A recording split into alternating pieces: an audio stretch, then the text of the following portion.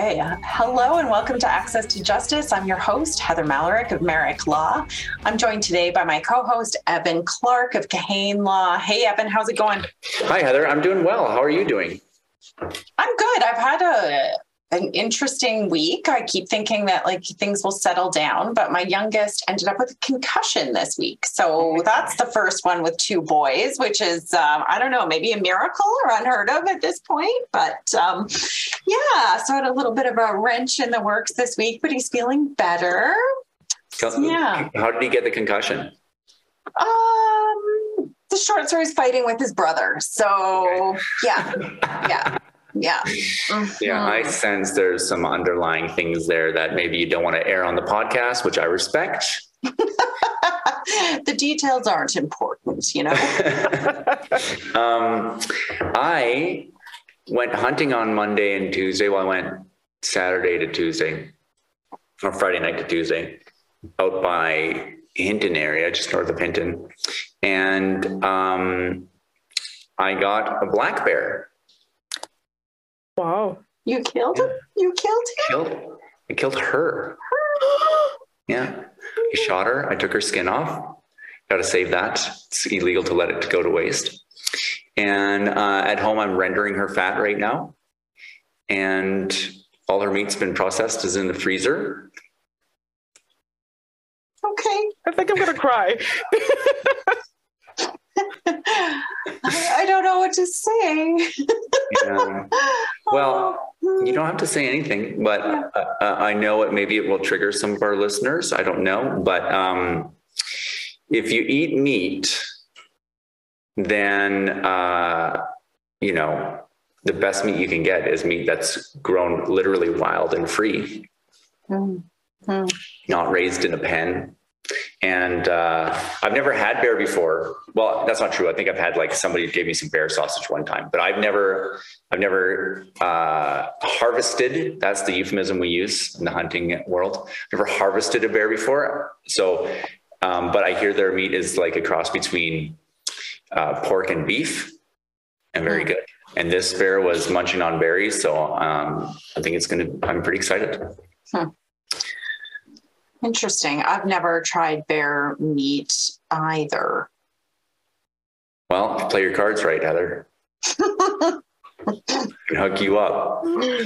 Crystal, are you a vegetarian? No, I am not. I am a meat eater. And, you're right in that if you're going to eat meat, it's better to eat it, from the wild. But just the idea of a female bear with cubs, I don't know, that makes me want to cry. There were no cubs. It's illegal to shoot. How do you know there were no cubs?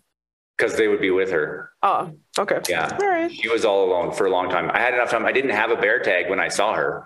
I had enough time to buy the bear tag because I wasn't going to shoot her illegally. That's called poaching. I had enough time to buy the bear tag before, then lining up the shot. And it was a good shot. She died within seconds, right through the heart and the lungs.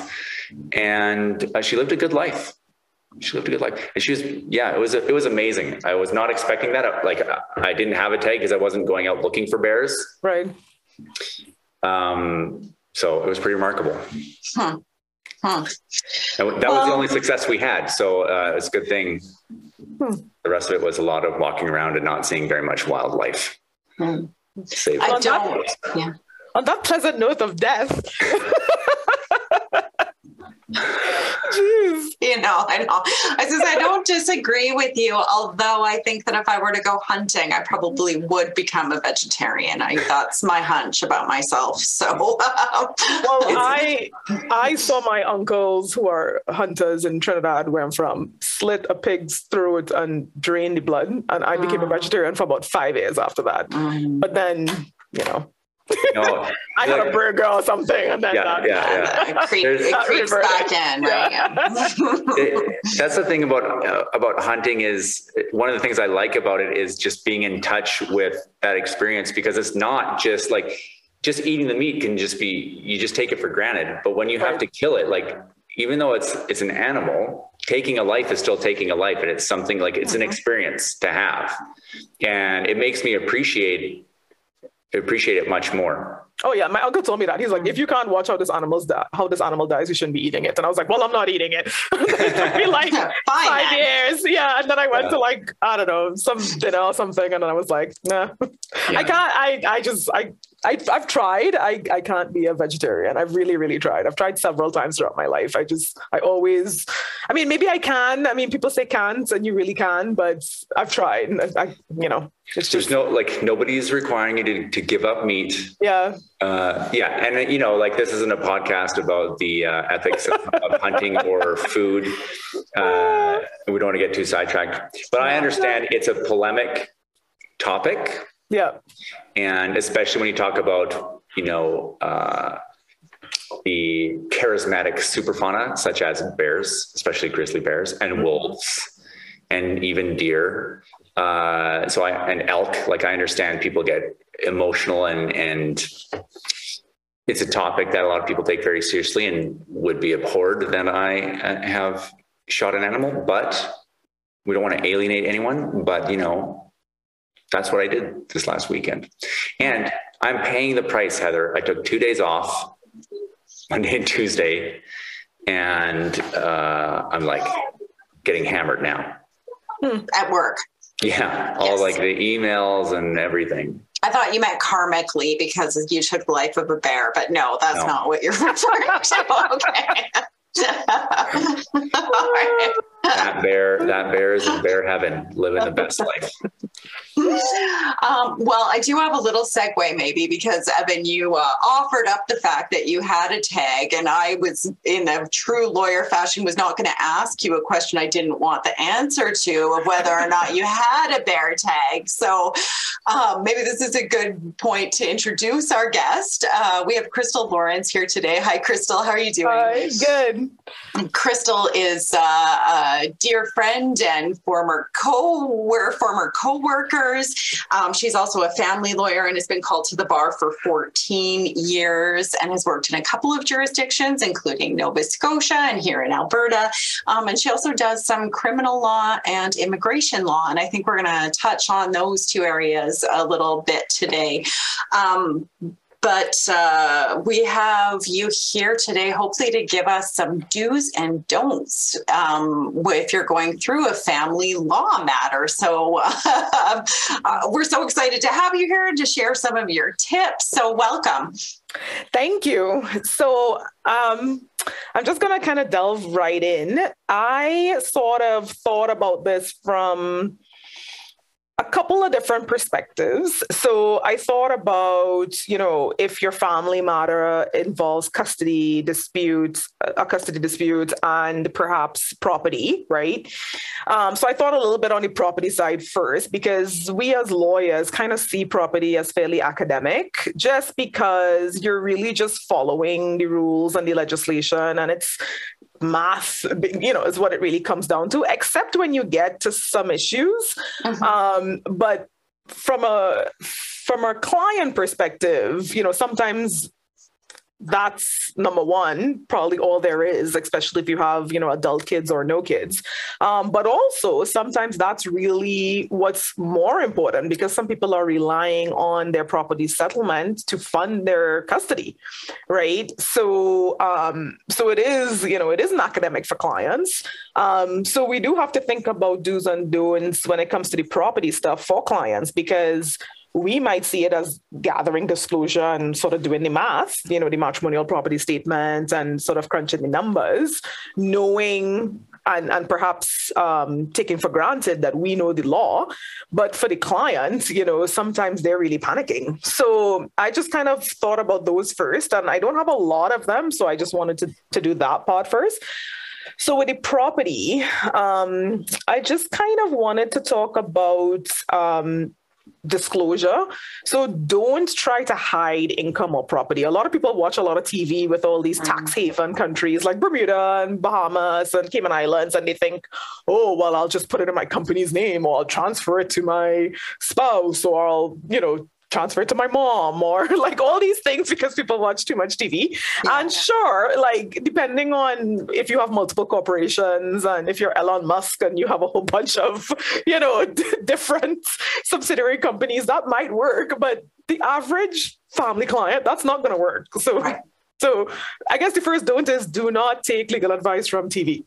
The second one is do not try to hide income. A lot of people think, well, if it isn't there, it won't be found. But the problem with that, and this is where sort of my criminal context comes in this, is that the problem with that is if the other side knows about it, or even if they don't know about it and we catch it, we as lawyers catch it either in questioning, which is a form of cross-examination. It's sort of in-house cross-examination in a lawyer's office as opposed to in a courtroom.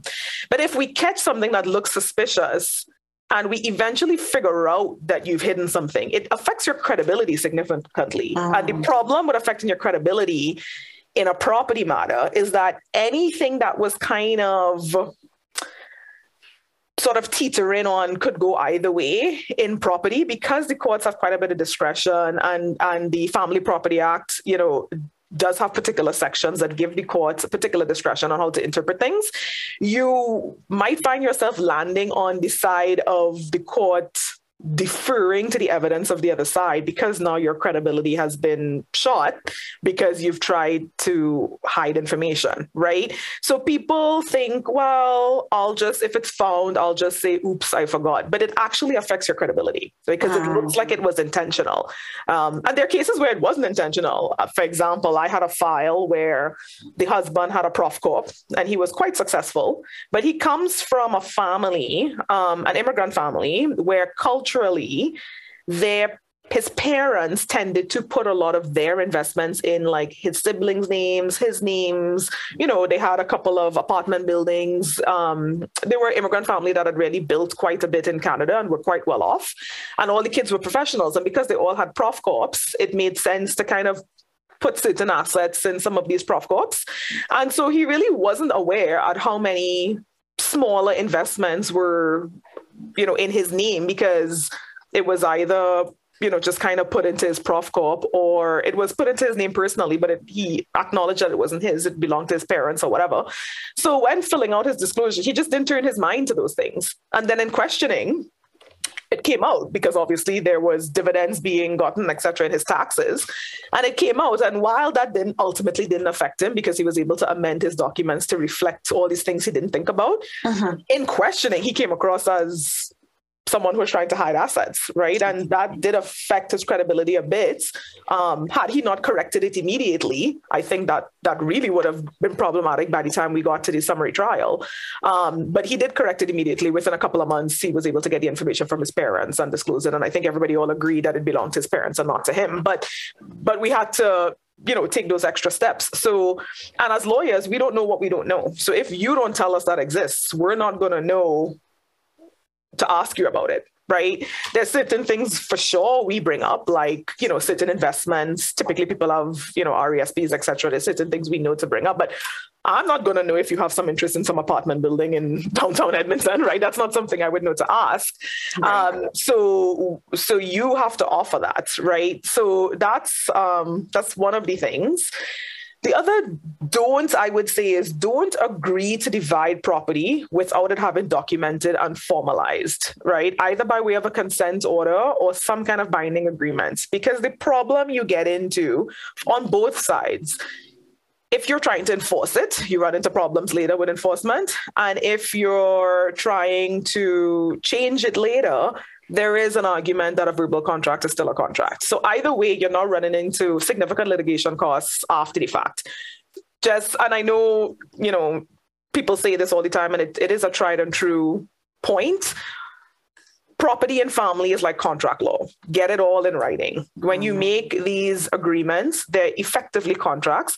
And when you go to enforce them, they're treated like contracts. The same principles of contract law apply to minutes of settlement, property matters, and divorce proceedings. So even though it's family law is a type of civil law, and contract law plays a part in it, especially here. So that's kind of just my quick tips on property. I don't want to spend too much time on property, but I think those are good points. Another point I will make though is that if you're still in the crux of your divorce, don't rush to buy new property. Alberta has some unique legislation that's a little different from some other jurisdictions when it comes to assets being counted as matrimonial property or joint community property that may not exist in other jurisdictions. And so, don't rush to buy more property when you're in kind of the heat of your divorce. If it's a really good deal and, there's things that we can do, but if you could hold off, I would say hold off. It's probably worth mentioning that each jurisdiction governs their own law on property, as in each province does. So property isn't a federally regulated area of law, right? It's provincial. So Alberta can't tell you what to do with your property in BC or in Ontario, but they can take it into account. So that vacation home in Barbados or whatever you have, that's going to be accounted for in the matrimonial property statement in terms of discussion. But Alberta can't dictate what you do with that property. They can't tell you to sell it. They can't tell you to mortgage it. They can't tell you to transfer it. So keep that in mind when you're dealing with your property, right? You're not going to get a fulsome resolution if you have property in other jurisdictions in terms of the logistics of what to do with that property. It'll be taken into account when doing calculations and etc. But the actual after effect of the logistics of what happens with that property is governed by that jurisdiction. So don't assume, so I guess that's another don't assume that your MADA in Alberta is going to have all of the logistical things that you need to do with property resolved, right? So do make sure and disclose any out of province property though. And valuations and mortgages and stuff like that, right? Even out of country property, do disclose that. And that includes investments. Do disclose, any offshore accounts or whatever, right? If you have a timeshare, that's not really property, it's more of a debt, but still disclose it anyway. So, Thanks for clarifying that. I think that's an important point, is that even though divorce is federal, that property division is provincially regulated. And as you said, the courts can't make an order about an apartment in Paris. But it needs to be disclosed and talked about here when you're talking about the property division.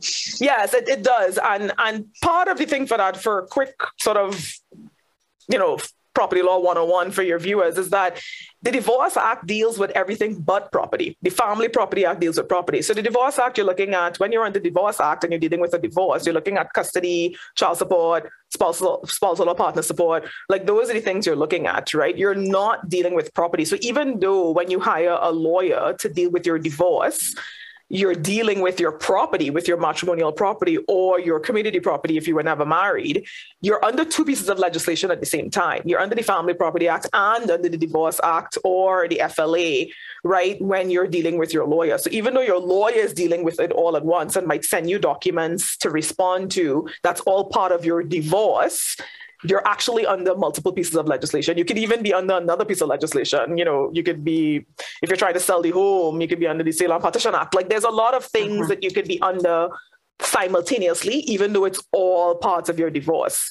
So keep that in mind, right? So when you're saying I'm getting divorced, it all depends on what your issues are. Some people get divorced and their only issue is custody. Some people get divorced and the only issue is property. Some people get divorced and they have everything. They have, all the whole gambit.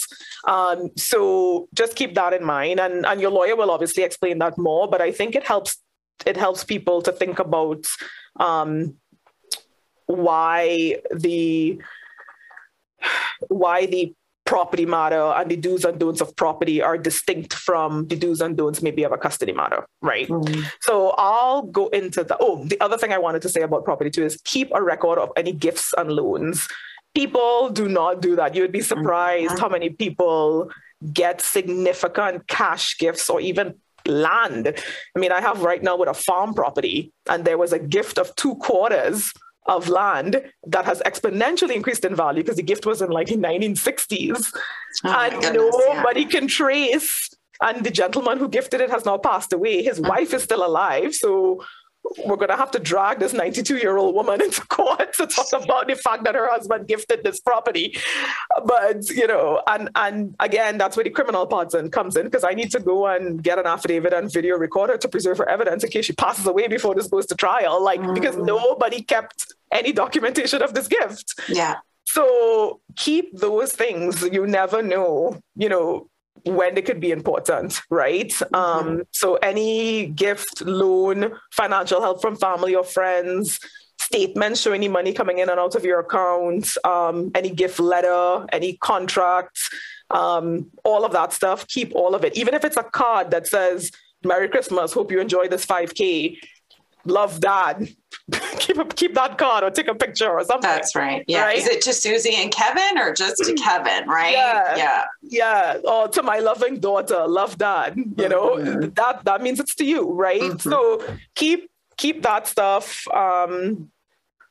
So I think I've kind of covered the property stuff, unless Heather, you think there's anything else you want me to specifically mention? But. Yeah, no, I think that's a great tip for people who are not facing a separation or divorce, but like buying a home together. Like you said, we commonly see parents gifting some money towards a down payment, but then 25 years later, at that moment, you can't conceive that you would forget how much they gave you, whether it was $50,000 or $75,000, but time fades memories. And then you're kind of stuck with no documentation there. So a little note to file even can be helpful with a date and something to show what that gift was. Yep. Which takes me to my other do. So one of the do's I had that I personally really like, and I guess this works for property and for custody, so I'll kind of transition into custody, is do keep a journal for your lawyer, right? Or for yourself when you start to see issues coming up in your relationship. It doesn't have to be in an actual little journal diary. It's not their diary to the, my husband made me mad, but significant things that happen, documented. Basically, I'm calling it a journal, but documented some way. And make sure that there's something that suggests that is contemporaneous. So this is, again, where the criminal background comes in. Because when you're in the heat of litigation, you're less credible if you've documented it then. I mean, you can still use it, don't get me wrong, but it's more credible if you can show, let's say, a calendar that you kept a couple years ago that backs up your information now, right? Even if it's some little thing you kept on the fridge, or notes or emails you had sent to yourself, back then, or if you did actually keep a journal or anything like that. Because just like in criminal, where officers are required to come to court with their notes that are taken contemporaneously with an arrest, and that makes the officer more credible. That's kind of the same thing in family, right? Because when you're in the heat of litigation, of course, people exaggerate, right?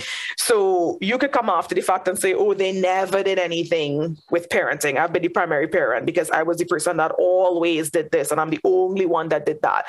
But the problem with making those extreme kind of statements is that the other lawyer only has to find one time that you didn't, and your credibility is shot. Yeah. But if you have a calendar or a journal or something, even something from the school, or, if you kept the kids' activities on like a whiteboard at home, or, whatever it is your little patterns are at home, I mean, you must have something that keeps you organized or keeps your family organized.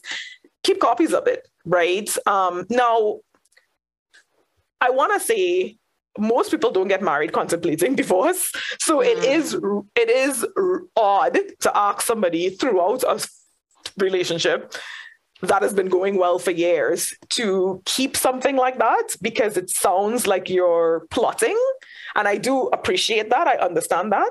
But sometimes, for example, especially with our generation in this era, you just have things electronically. Like for example, Gmail, I think goes back to like 2008.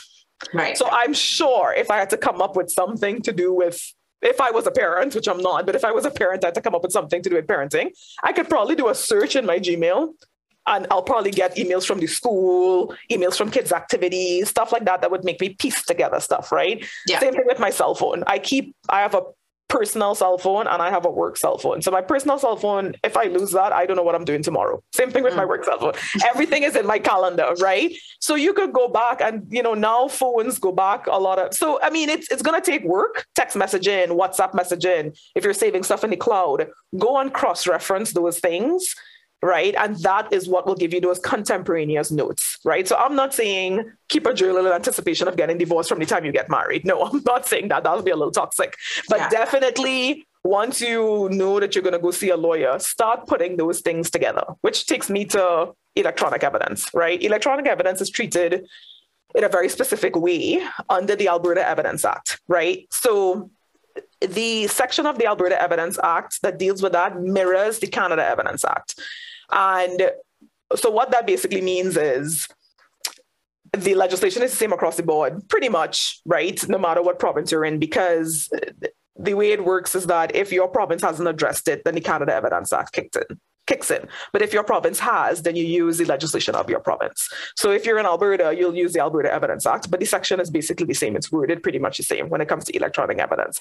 And what it basically says is you need to be able to authenticate it, and which basically means you need to be able to say that I got this from a reliable source and it was not edited in any way, right? So if you're pulling something from the cloud, there's ways to do that now where you could pull it down. It's already date and time stamped, right? Apple does it, Samsung does it. There's third-party applications that do it. So do that and gather that for your lawyer, because they will be able to go through it and pick out what's relevant and what's not, right? Obviously, you're going to have some common sense too. You're not going to pick out, your personal doctor's appointments necessarily, unless there's a domestic violence allegation or something, or somehow that's relevant. But you might pull out, maybe all of the messages that dealt with all the times you asked him to, or her, I'm assuming it's the mom and dad, and the mom is the primary caregiver, but sometimes the dad is. All the times you asked them to participate in a particular activity or pick up the children or whatever, anything that would support your claim that while at home, you were the primary caregiver, even though you were both involved, or whatever your claim is, right? So you do have to back that up a little bit, because often the situation I run into is that when you have two people who've been living in the same home, before one person leaves and establishes a status quo of primary care, there's an argument as to who is the actual primary caregiver when you were in the home. Right. And that's particularly relevant when kids get a little bit older, maybe not so much with babies, but when they get a bit older and you sort of, as in the person who leaves the relationship, unilaterally establishes a primary care situation that becomes the status quo due to court delay. By the time you get into a fulsome hearing of the matter, that is a question, right? Is your primary care status quo sort of unilaterally imposed, or was that actually the case the entire time, right? And that's important for a lot of other legal tests in family law when it comes to custody. So I would say do that. Do try to cross-reference electronic evidence with your story, because we're in an age where there's a lot of it. There's Facebook, there's Instagram, there's Snapchat, there's WhatsApp, there's, text messaging, there's phone calls, there's email. There's a lot of different ways to kind of buttress your story, right? And courts don't like to be inundated with it, but your lawyer will pull out the one or two. I try to stick to no more than 5 that's relevant. And when I pull them out, they really have to be like smoking guns. I don't pull out just back and forths or arguments about whatever, who's picking up the kid. It really has to be something that is a smoking gun, but that's my job, right? To find the one that really helps you, right? Your job is to collect it all and then sort of give it to me, right?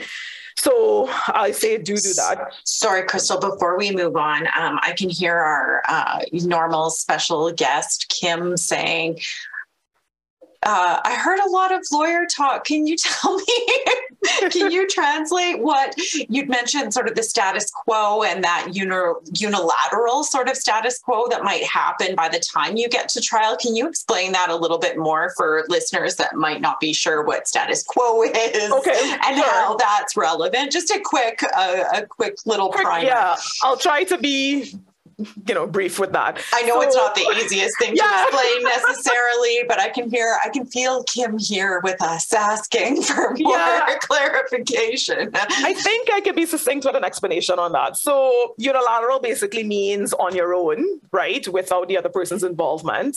Status quo basically means as is, right? So if you on your own take the children from the home for whatever reason, legitimate or not, I mean, the court may find that it was not, right? But you subjectively, as in your own opinion, you felt that this was a situation where you had to remove yourself and the children from the home, whether you're the husband or wife, and you then have the children in your care most of the time, which is what we mean when we say primary care, right? So most of the time you have the kids in your care.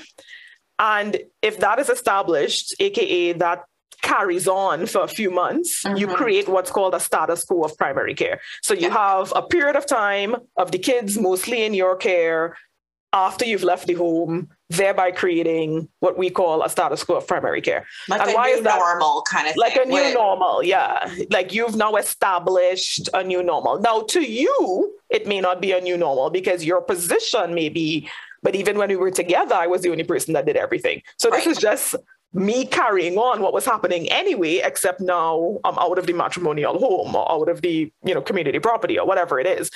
So to you, it may not seem like you're doing anything different, but legally, when you have people who are living together, the presumption is that there was co-parenting, right? The onus is actually on the person who leaves and wants primary care to kind of demonstrate that it wasn't, right? So, and that isn't written anywhere. That's just what it is. Unless you have a person who works out of town and was always gone, that makes it obvious, right? But if you have somebody who was home every night and had the same schedule as you both work 9 to 5, you both come home every night, you both, the presumption is going to be if you were both available and you were both at home, it's likely that you were both co-parenting, right? That may not be the truth, but that's kind of this presumption. So even though to you, it may seem like you're just continuing the children's normal life, to the court, there's a question mark there. They're like, did you take these children away from a parent that they're accustomed seeing every single day and interacting with and engaging with, and a parent who was co-parenting, right? And so the onus kind of becomes on you, because the court's view is that children have a right to both parents as much as possible, as long as it's safe to do so. So they're starting with that presumption that the kids have a right to see their other parents. And so if you're unilaterally taking away that right, i.e. you're on your own without consultation with anybody, permission from a court, consultation with your ex-partner, you're taking away these children's right to be able to see that parent every day when they've been seeing that parent every day for the last 5 years or 10 years or however old the kids are, right? Yeah. So if you think about it that way, you can appreciate why that's such a major thing to do, right? And nobody's saying don't do it if it's unsafe or you're experiencing domestic violence or if, you've just, had enough and you've always been a primary caregiver. I'm not saying don't do it. I'm just saying it then sort of shifts the onus, or the onus then is on you as the person who's done it to demonstrate why, which takes me back to collecting that evidence, right? Yeah. Of course, I forgot to even mention this because I'm so focused on new age and how we deal with things. There's always old school evidence too, right? There's always paper stuff, right? You might have documents from the school that only has your signatures on it. You might even just have a teacher who says, I've only ever seen mom or I've only ever seen dad come to the school, all right? We've only ever interacted with one parent. All of that is evidence too. I just kind of focus a little bit on the electronic stuff because we're in an era where people would leave will quicker forget their child at home before they forget their cell phone, right? That's the era we live in, right? Somebody might forget to drop their kid to school, but they're never going to forget their cell phone. So because we live in that era, a lot of the times, a lot of the evidence I see now is, and even email is considered electronic evidence. Anything that was done using an electronic device is electronic evidence, right? So yeah. Another I was going to raise that is a little controversial with family lawyers, but it is an actual way to gather evidence, and it is legal to do, is you can record. So you can record in your home. The court Justice Pentelachuk has spoken quite a bit about discouraging surreptitious recordings in family matters and using it in court. surreptitious recordings, that's a term that's taken from criminal law. And surreptitious is just a big word meaning without anybody knowing, right? So secretly, that's all it means, right? But there's a whole, whack of jurisprudence on that issue, right? Whether or not surreptitious recording should be used in court. And that comes from criminal law. A lot of things, rules and evidence-wise, that we use in family law and civil law in general actually starts from criminal law. If you go back to even disclosure issues, Stinchcomb, all those cases, those are actually all criminal cases, right? And they kind of establish the rule, and then that trickles down to the rules of court and family and to how we practice today. But if you really follow the train of where those things come from, it actually all comes from criminal. And so this whole issue of surreptitious recordings, it's not that it's illegal. People worry that they can't do it. You can do it. It's whether or not the judge is going to listen to it. And so I don't want people to feel discouraged about secret recordings, because in Canada, it's the same, it's reflected in the Canada Evidence Act, and it's again also in the Alberta Evidence Act. As long as one person consents to the recording, you can record. So if you're the person recording yourself and your partner, you give consent. So you can record. You don't have to announce to the person, by the way, I'm recording this phone call, or by the way, I'm recording this conversation. You can record it. That's legal. You're not doing anything illegal, right? So do that if this person is particularly abusive or whatever it is that you're trying to prove. If you're trying to prove something in property and they admit that it was a gift or something and you have the recording. The issue would then be when you go to court, obviously your lawyer would advise you when you bring it and let you know if this is useful or not. But if your lawyer does find it useful, they will go to court and do something called a voir dire with the judge, which is a little mini trial within a trial. And the judge will determine whether or not that's going to be deemed as evidence. And if it's one of those smoking gun things, like somebody admitting, yeah, I know your dad gave us this $20,000 as a gift, but it'll be a cold day in hell or something before I let you get this money. Yeah. That's a smoking gun. You could use that in your property trial, right? And their response is going to say, well, I didn't know you were recording me. But the judge is going to be like, too bad, so sad. I think it's relevant. I'm going to accept it, right?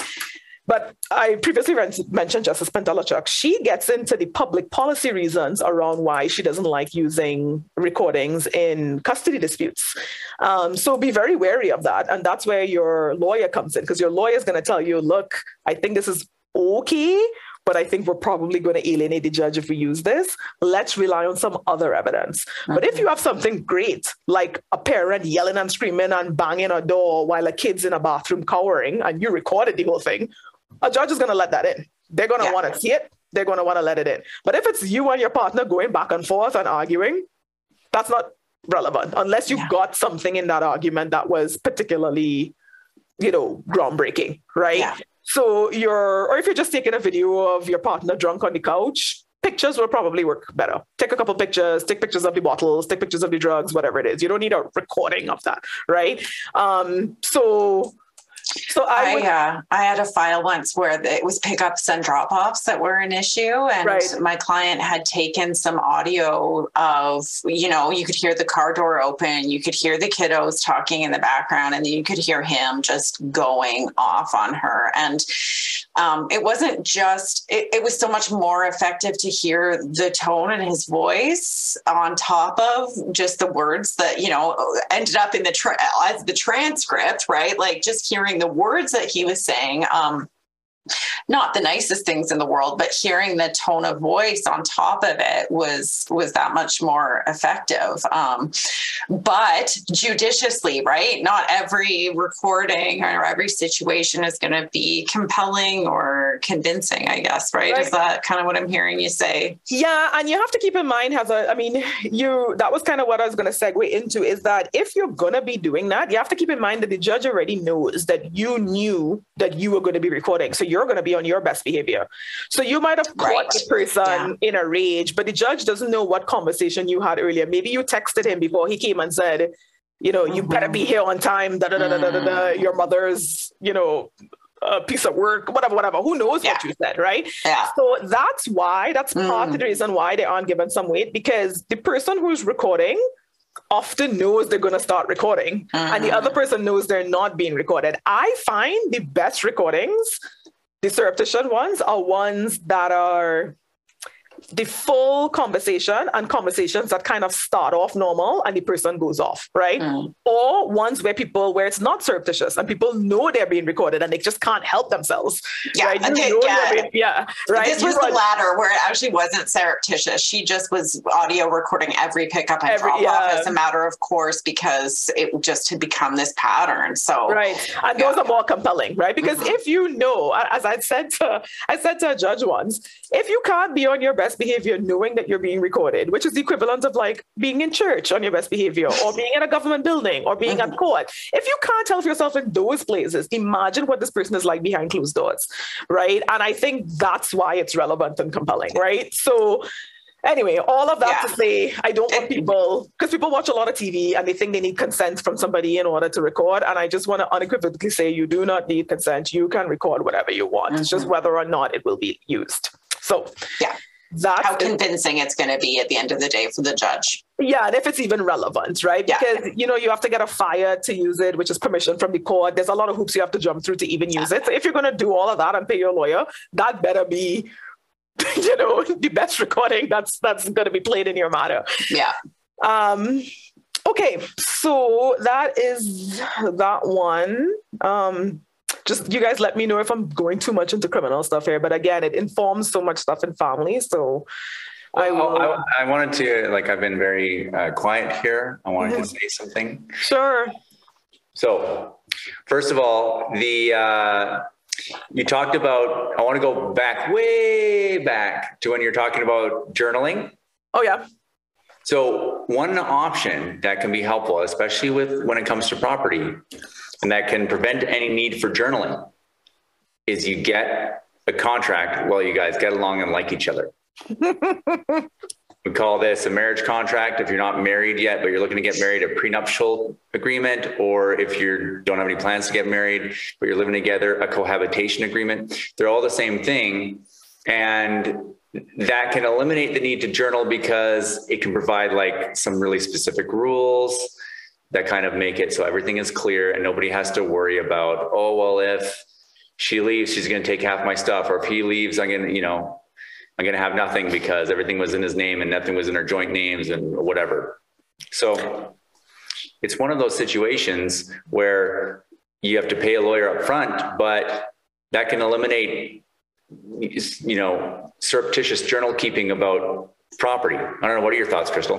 Yeah, I think you're right. I mean, I didn't raise that because I was speaking more in the context of things that happen during the marriage. Typically, people don't update their cohab agreement or their prenup every single time something happens. So for example, I had a client who they had a prenup, but her father passed away and she had no idea there was an inheritance to get.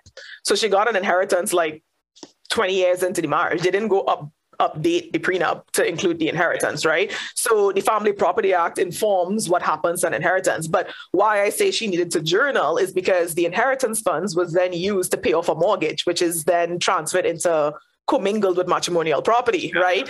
So what she did was, thank God, is she kept the bank statement that showed the money coming from the lawyer's office to her bank account and then to the mortgage so that we could prove her exemption, right? So her first thought wasn't to run and try to update her prenup. Her thought was, let me keep all these lawyer documents so that eventually I could show where all this inheritance money went. And that was smart. That was actually more helpful than if she went and necessarily updated it, because proving an exemption is a different legal test than necessarily enforcing a prenup agreement, right? So that's why I was mentioning journal, but you're completely right. I mean, a lot of the assets that you have, especially now, a lot of people live together or get married with more assets than they did in the generation before us. A lot of people in the generation before us built together, right? In our generation, a lot of people are coming in with student debt. They're coming in with they own their own condo, or they own their own home, or their parents bought them something or whatever. And I think that's just a reflection. And so the Family Property Act has, taken that into consideration. Even the Matrimonial Property Act did, right? The Section 8 factors looked at that and said, yeah, we do have a society where people are getting together a little bit later. Not everybody's getting married at 17 and 18 or, 19 and whatever, 18 and 19. People are getting married or cohabitating in their 20s or in their 30s when they already have things. So yes, of course, a prenup agreement, or even after you've already started living together, a cohab agreement. You can even get a postnup agreement, right? They're rare, but you can do that after you're married, a year in or whatever. You can do a postnup agreement. Yeah, it isn't sexy. Yeah, it's definitely not sexy and it's very unromantic, but it is definitely something, I disagree, though. I think it is sexy and a little romantic. Because, so hear me out on this one. I know it might be a stretch because right away you're thinking like, okay, how can I broach this topic with my partner without sounding like I'm planning on ending the relationship? Right. But if we can first accept the premise that it's a fact that divorce is quite common today. Right. I think that's where you have to start. Not that you think you're ever going to get divorced, of course, then why would you even start? But accept the fact that it is possible that you end up in a divorce. Mm-hmm. And then think about, okay, one of the biggest causes of divorce, I hear, so they say, is financial. Yep, I agree with that. So if those two things are true, then it follows one of the best things you can do for the relationship to make sure it lasts is establish some clear guidelines on your finances. Mm-hmm. And then that might even give you a better chance at not ending up in a divorce. And Evan, I completely agree with you, but I feel like that way of thinking works for people who have similar incomes. When you have someone who's making $500,000 a year and someone who's making 40, that line of thinking doesn't really work, because the person who is making the $500,000 a year is coming in with a I need to protect myself attitude, and it's very hard for them to finesse that. And the person who is making 40 is on defensive because they're going to say, well, you want me to continue not building myself, raising your children while you continue to make the money that you're making, or vice versa, but it's typically the woman, especially in Alberta. I worked in a couple other provinces, and Alberta has a unique situation because you have all these guys who work on the rigs who are not particularly sophisticated financially or legally. Yes, or formally educated or anything like that, but they make a ton of money, right? Uh-huh. And so that is the only other place I experienced something like that was in Nova Scotia with the fishing industry. You have these lobster fishermen who actually make quite a bit too.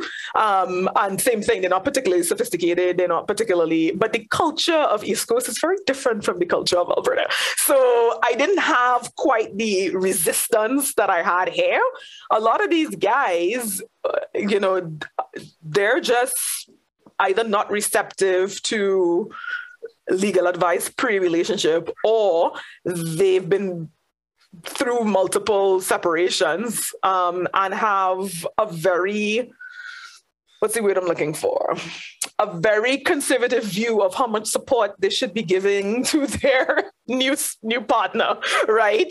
As in, I know this is how much I make, but I don't care what she sacrifices or what she does. Nobody wants to pay spousal support. I'm not giving her anything. Yeah.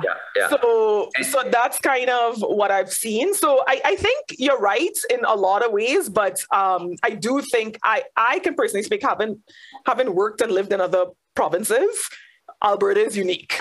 It's definitely unique. Yeah. Well, I would say, like, my line of logical reasoning there may be sound. Other people may not see it that way, right? And so, of course, you might have to do a bit of a sales job, but and there's an assumption, like anyone that's like, I definitely don't want to do one. I think there's an assumption built in that the agreement is somehow going to screw someone over. That's not the idea. The idea is that when you like each other, you're much more likely to come to an agreement and come to one that is fair. Yep. Right? Yeah. And so many of the prenups that I've done just basically capture what that premarital assets are, right? Yeah. Essentially, and it's an agreement for that, so that there is an argument about that in the future, right? And the thing I like about it, Heather, too, is it just gives them the opportunity to make clear rules about, like, okay, if this property is in my name alone, it's mine. If it's in your name alone, it's yours. If it's in joint names, we're going to share it 50-50. no matter who contributed, or whatever rules you want. It doesn't have to be that. I certainly have other clients. I just finished one where it was like, here's our starting point that we're bringing to the marriage. We're going to do whatever we're going to do with our finances as a sole financial unit. And so it's going to mess everything up. We don't want to worry about tracing and doing all these things that you'd have to do in Alberta for the property. We just want to manage our finances in the best way possible as a family. And if we ever break up, which we're not going to, but if we ever break up, then we're just going to, each person just gets the value they brought adjusted for inflation. And so that allows them the freedom to just make decisions about finances in a way that's not going to limit them, because they're thinking in the back of their mind, okay, well, but this is in my name, so I'm building up my personal property that he or she is not going to have a part of. It eliminated all that thinking for these people, and they can just, without endangering the finances, the financial situation that they're bringing to the relationship. Both these people had, more than $100,000 they're bringing to the relationship, one more than the other. But, both of them had things that they wanted to make sure that they were protected, but without, creating difficult situations, acrimonious situations financially in the relationship. So I thought that was a great approach. But it gives them total freedom to decide when you like each other, how do you want to deal with property? Yeah, that's true. That definitely works. It just doesn't, I just find in my experience, it doesn't really work with the person who is more, or who is less likely to have their assets increase during the relationship. They want to, especially if they're going to be sacrificing. Like I had one, for example, where the wife ended up taking care of the husband's dad, right? Who was, ailing and moved in with them. So she woke up every day, she cooked for him, she took him in and out of his wheelchair. There's no compensation for that. So if she had just stuck with, well, I get what I brought into a relationship and you get what you brought in, where's the compensation for her not being able to increase her ability to work because she was the caregiver for his dad? That's not something she got paid for during the relationship because they didn't think they would break up. But there's this prenup that says she doesn't get spousal, or she doesn't, because they both came in with decent jobs, right? But the reality is that the husband was able to advance his career and build his business, and she wasn't, because she stayed at home. She didn't stay at home, but she limited her ability to advance in his career so she could be more available to be a caregiver for his father, right? So sometimes you have relationships that we can't really foresee that that's going to be an issue. So I guess in those cases, what I would say is it's just odd for when life things happen to say, oh, by the way, we need to update our prenup to sort of account for the fact that now I'm taking care of your father. Because, it's just an odd thing to say 20 years into a marriage or something, right? But all of these are things that, spousal support and partner support to me is the scariest one, for a couple of reasons too, right? Heather, I don't like dealing with spousal support in prenup agreements unless it's a second marriage and they're well on their way and they have enough assets to cover themselves. I really discourage dealing with spousal support in advance. But that's a general rule, not a specific one. Your mileage may vary, but exactly. But the property stuff, I completely agree with you, Evan. And property to me is very, very academic, right? Spousal is where I have issues, right? And then child support is, I think, I like your take on this, Crystal. I think spousal support, if you have spousal support or try to include one in a marriage contract or a prenuptial agreement, that it's got to be vulnerable to attack. It has to be. I just don't see how it can't be, because if you look at what we put in our separation agreements, we include things. This requires a little bit of background about spousal support in order to give the listeners context. But basically, in the Divorce Act and in Alberta, the Family Law Act has almost exactly the same wording about partner support as we do in the Divorce Act about spousal support. There's factors that have to be considered by a court before they make a spousal support order, and that order has to achieve objectives that are listed in the Divorce Act. And so when we're contracting out of spousal support, when the relationship's already ended, for example, we turn our attention to we've considered these factors, and in our opinion, these objectives are being met.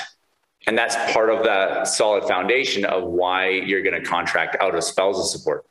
Well, if the relationship hasn't ended, like those objectives include things very specific to the end of the relationship and factors that are related to the end of the relationship. If the relationship hasn't ended, how can you possibly turn your mind to those factors and achieve those objectives? There's no way you can possibly do it.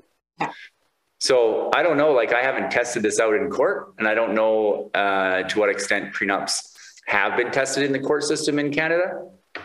But I would think just from that alone, they would be quite vulnerable. I don't know. What is your take and experience from both of you, Heather and Crystal? Well, I've definitely dealt with prenups that say there'll be no spousal support payable no matter what.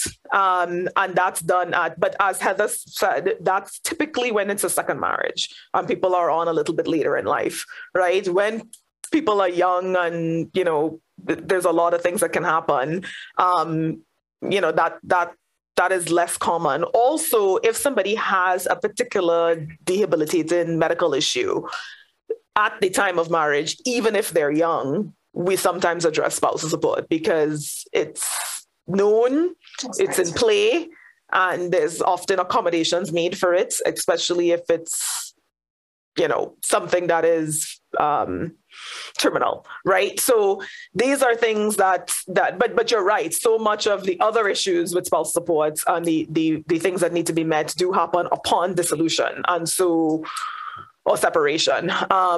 So yes, that those would be challenged. But I have, you know, had some where it is appropriate to deal with spousal or partner support. And for those who watch a lot of TV, it's alimony in the States. So, you know, with dealing with it at the prenup stage or even at a postnup stage, right?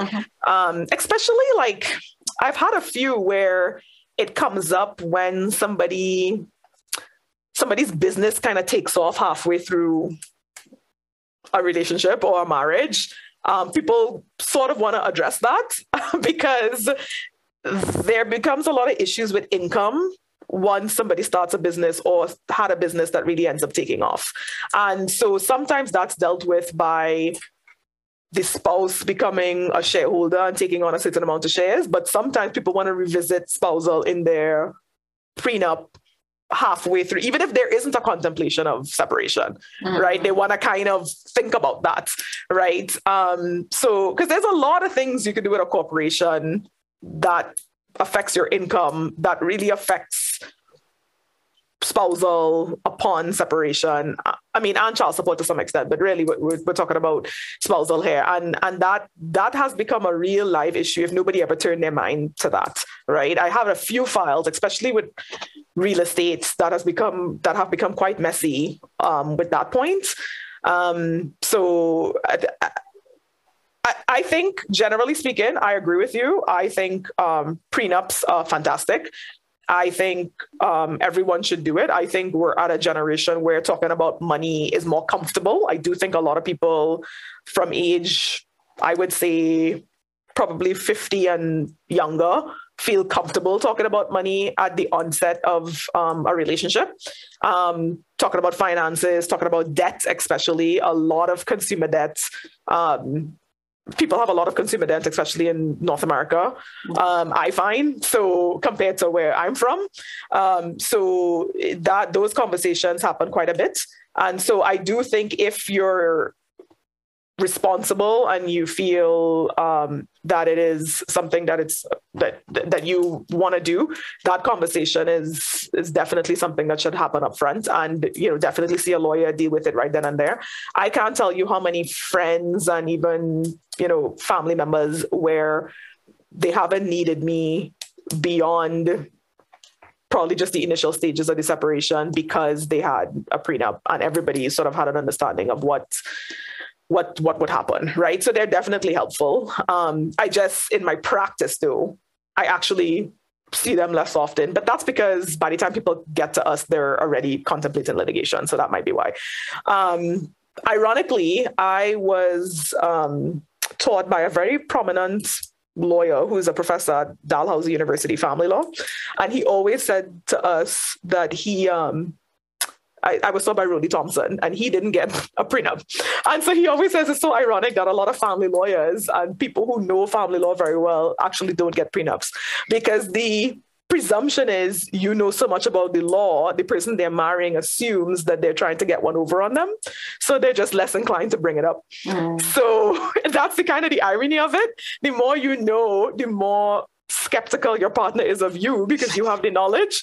So I just want to put out there, people, even if that's something that you're worried about, you're supposed to get independent legal advice anyway. That's a requirement under the legislation that you get ILA from another lawyer. So even if your partner is a lawyer, especially a family lawyer or someone who, knows the law with respect to property, you get ILA anyway from another lawyer. So you'll be covered regardless. Your spouse can't, or your potential spouse can't one-up you unless you choose a lawyer that doesn't know what they're doing. But as long as you pick somebody who knows anything about property, you'd be fine. So, or, even as a bare minimum, if you're moving in with someone or getting married, go have a consult with a lawyer and ask them, generally speaking, what the law is when that relationship ends. Just so you have some knowledge going in on how the law would operate, right? Just have some understanding, because that's the biggest shock to folks. I think sometimes at the end of a relationship, they're just like shocked by how the law operates, and that's a surprise. So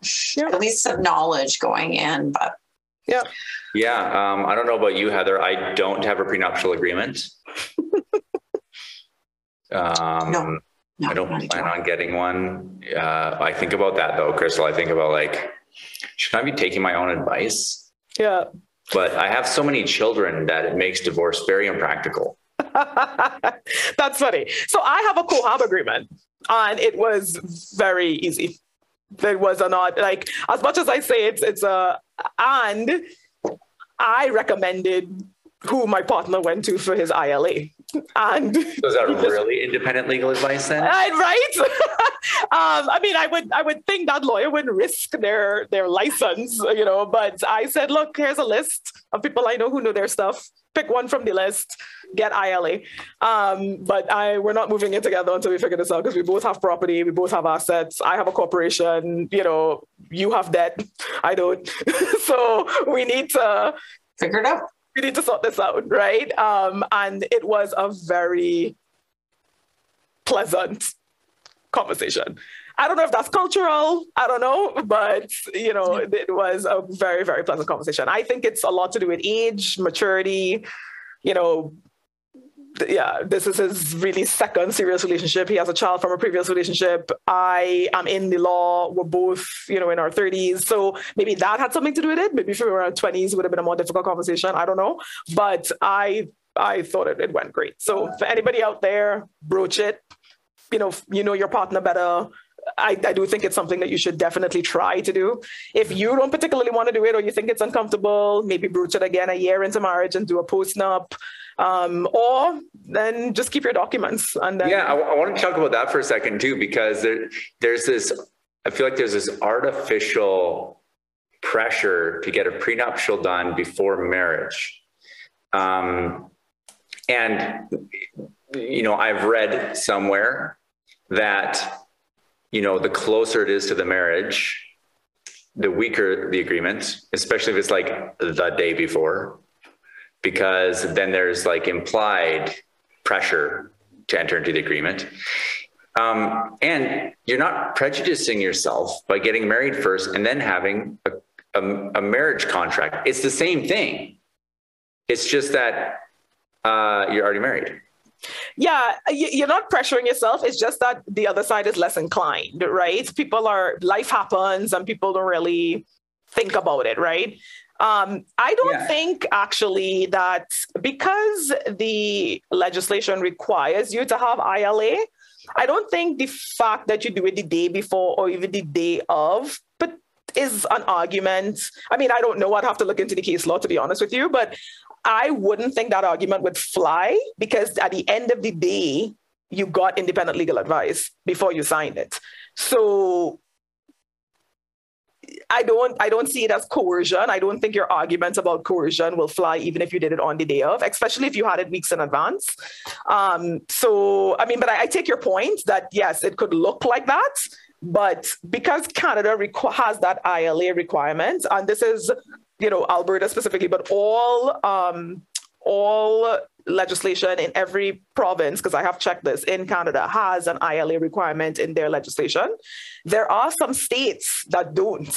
So that's different, right? Two people could just sign without ILA. So I would say that argument flying probably better in that particular state. And the states has these no-fault states versus fault states. So their legislation is different. But in Canada, it's all no faults, quote unquote, and it's all ILA requirements. So I feel like that weakens that argument, but I could see it more like if you got married in California or something and then you came to Canada, then you might be able to push that argument.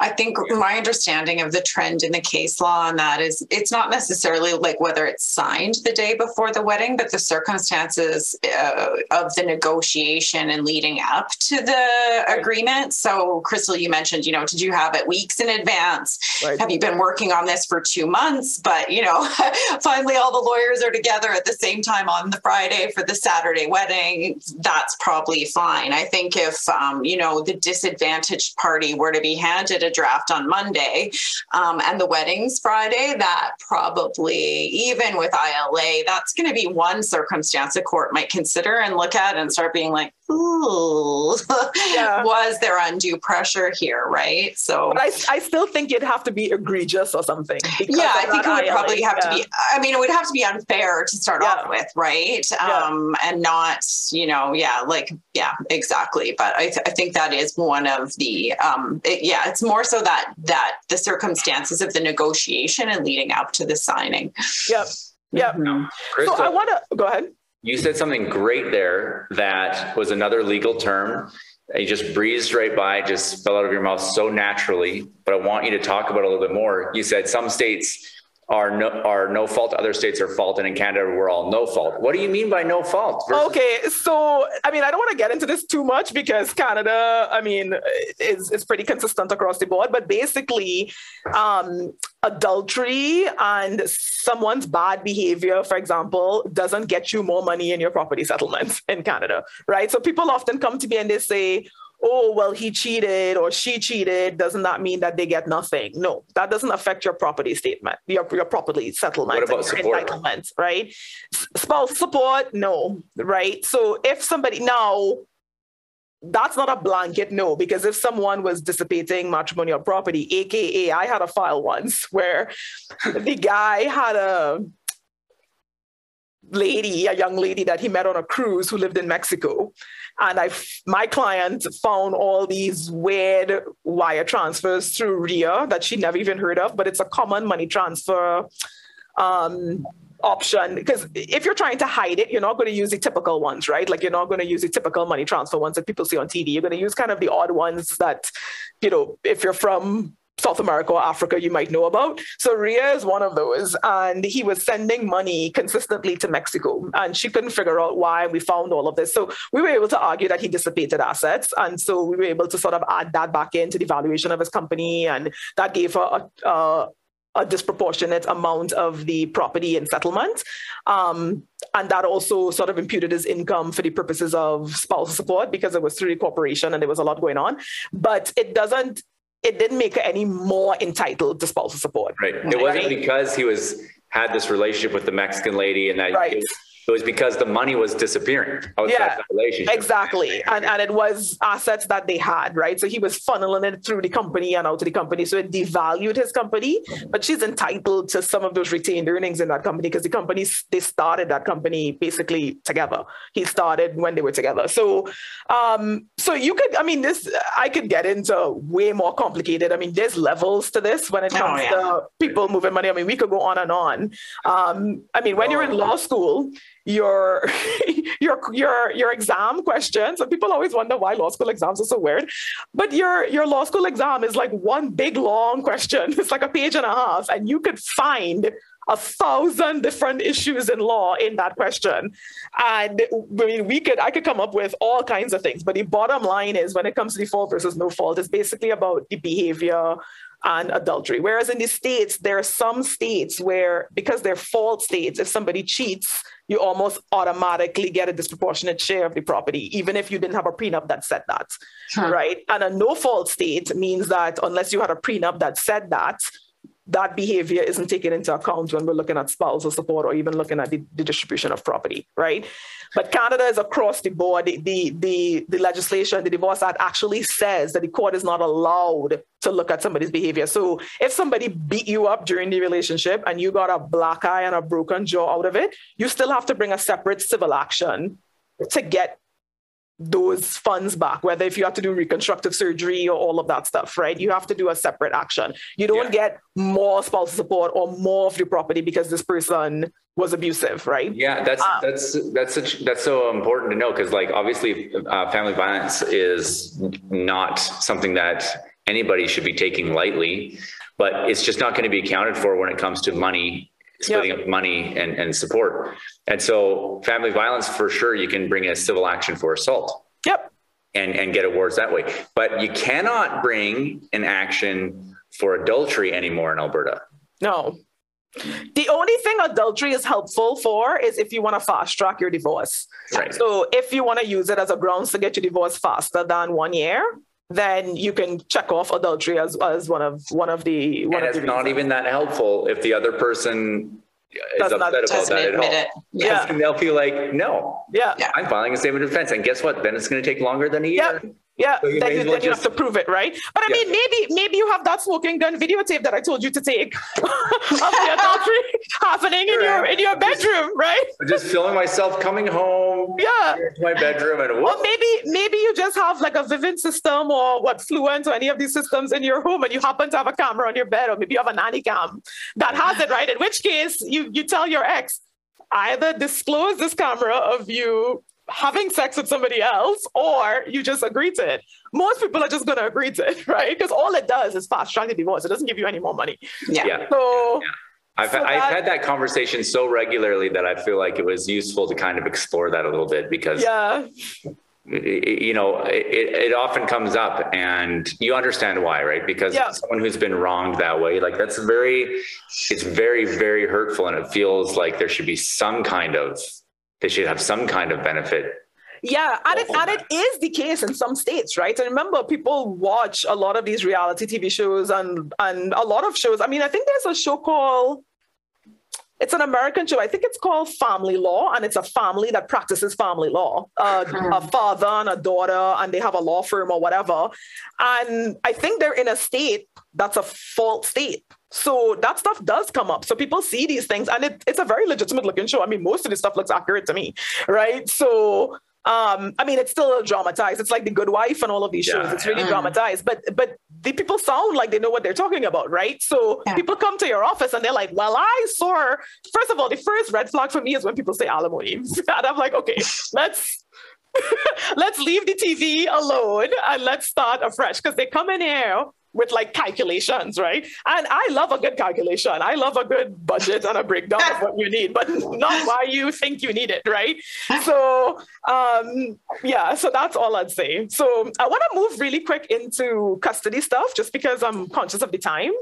And I do think there's some good don'ts that I want people to pay attention to that people don't really think about. So for example, yes, marijuana is legal.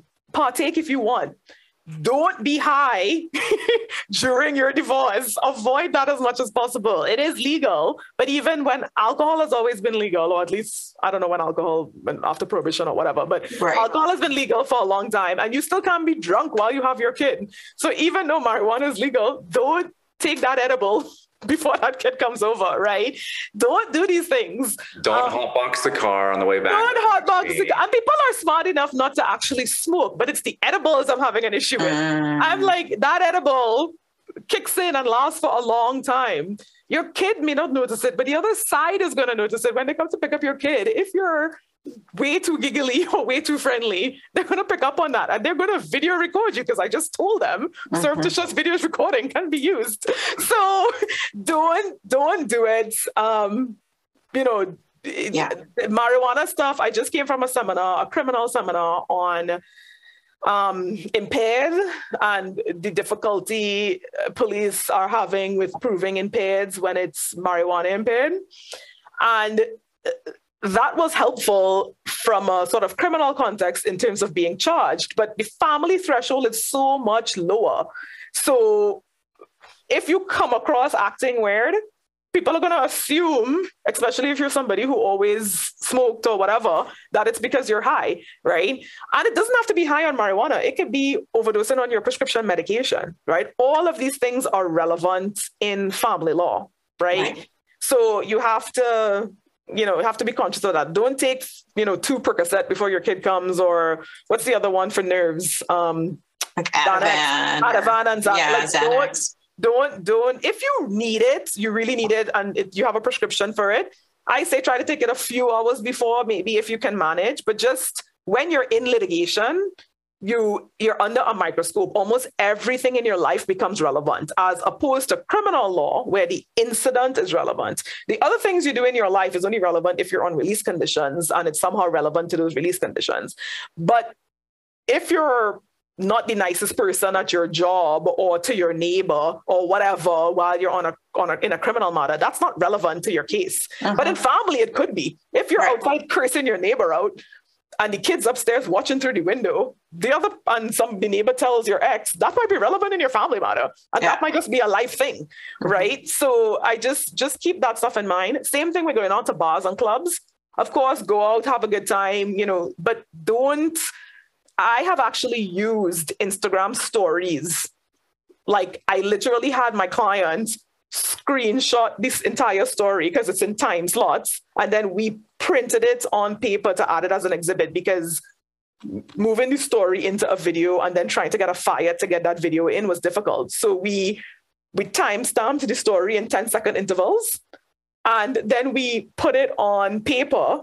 So we had like 20 sort of 10-second intervals on. So it's kind of like a flip book. Like, you could see this person frames, you got the frames. Frames. So you could see this person getting drunker and drunker on the night that they had their kid, and then said they were home. But really, they left the kid with the mom. They went out. They brought home a new girl. And it's in the girl's Instagram story, not even his Instagram story. So we find her Instagram. We take it from her story. And it ends up in an affidavit. So, like, I know it sounds unfair and people have lives to live, but be conscious when you're in litigation that a lot of the lawyers were also very tech savvy. And if not, we have assistants that are tech savvy. We're going to find it if it's there, right? So be conscious of like just your lifestyle during, and look, just as a public service announcement, I just want you to think very, very carefully about, list all the wonderful, amazing things that have happened late at night when people are drunk. And then compare that with the number of crimes that are committed late at night when people are drunk. Yeah. And maybe do a cost benefit analysis of whether or not you want to be in those situations drunk late at night. Yeah. Because if you eliminated all of the late night drunk crimes, there's just not very many other crimes. Yeah. I will be a little bit facetious here, but some of these things are just life things, like something very simple, like don't risk driving without a license. That seems really simple. Maybe you just took a while to renew your license or whatever. And in regular day-to-day life, that's not a big deal, right? Even if you get pulled over, sure, you pay a fine. But in family, you were driving your kid around and you had no license, that could be relevant, right? It's not going to make or break your case, but it all goes towards your character. Right. It adds up, right? It's a pebble in the pile, right? That's right. Yeah.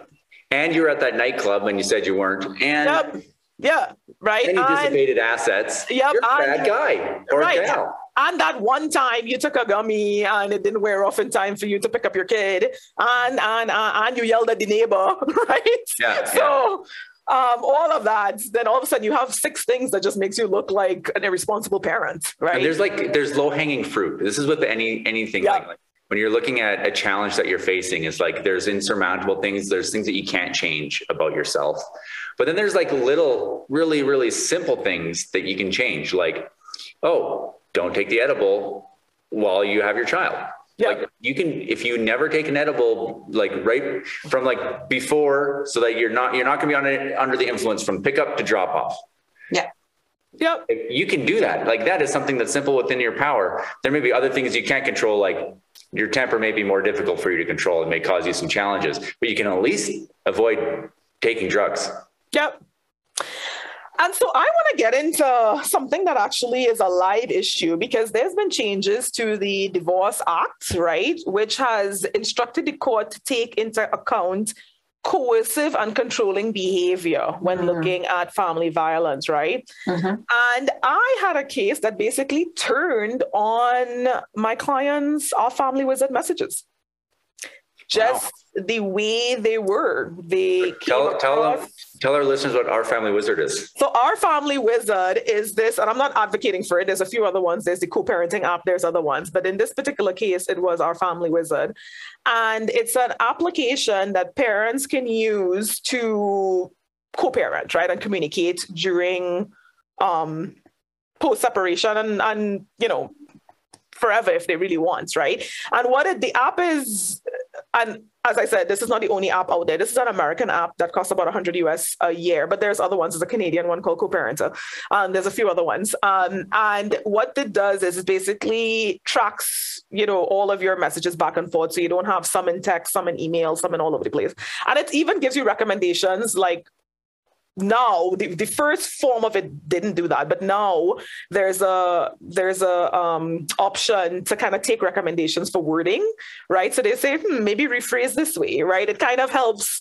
It's not perfect, but it kind of take the douchiness out of this sentence. Yeah, maybe I think it flags like curse words or whatever, but it can't flag tone, right? And that's the problem. And so in my file, it was more about tone. It was one of those where I had a particularly sophisticated client who should probably go to law school because they're really good at cross-examining their spouse. And so they would cross-examine in the messages. So in your affidavit, you said this, but now you're messaging me saying this, which is it, right? And in messages about, hey, are you going to meet me at swimming? There's literally cross-examination about something else that's completely unrelated, right? And so do recognize that these documents can be used in court, and do stick to whatever it is that you're supposed to be talking about, and don't use it as an opportunity to badger your spouse, because depending on what justice you get, you can have a file that literally a parenting file that turns on this issue of coercive control.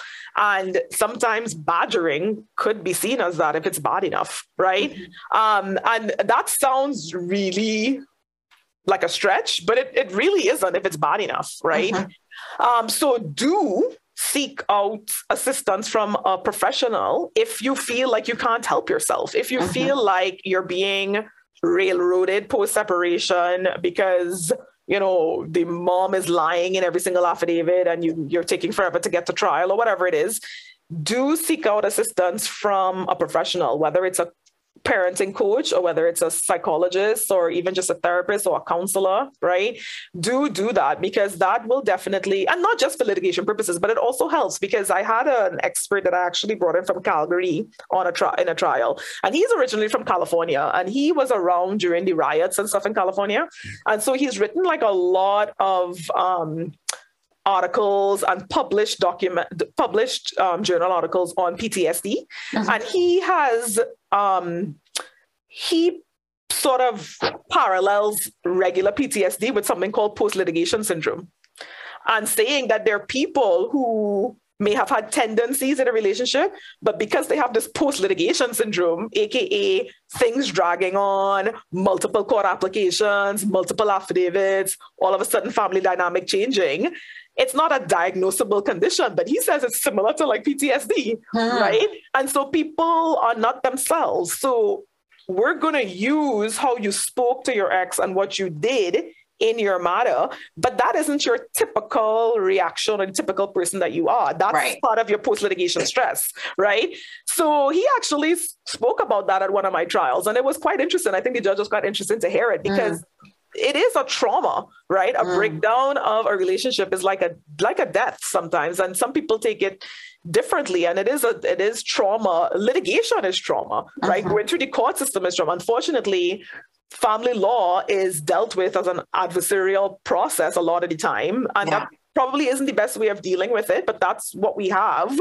And there are a lot of delays. I mean, the pandemic, some people had trials booked for during the pandemic and then had to wait a year and a half, 2 years after. You can imagine how it was ramped up just by virtue of not having access to the court process when their matter was already a high conflict matter, right? And they'd already waited how long? And they'd already waited how long to get to their first trial. And they already had a sort of practice set up where they couldn't communicate and they constantly made court applications for everything. And that isn't healthy, but that's what was happening. And then all of a sudden they couldn't get into court for a year and a half or whatever, or they couldn't get their trial. Yeah. So these are things that do happen. And so I guess my advice for that is not even if you're particularly struggling.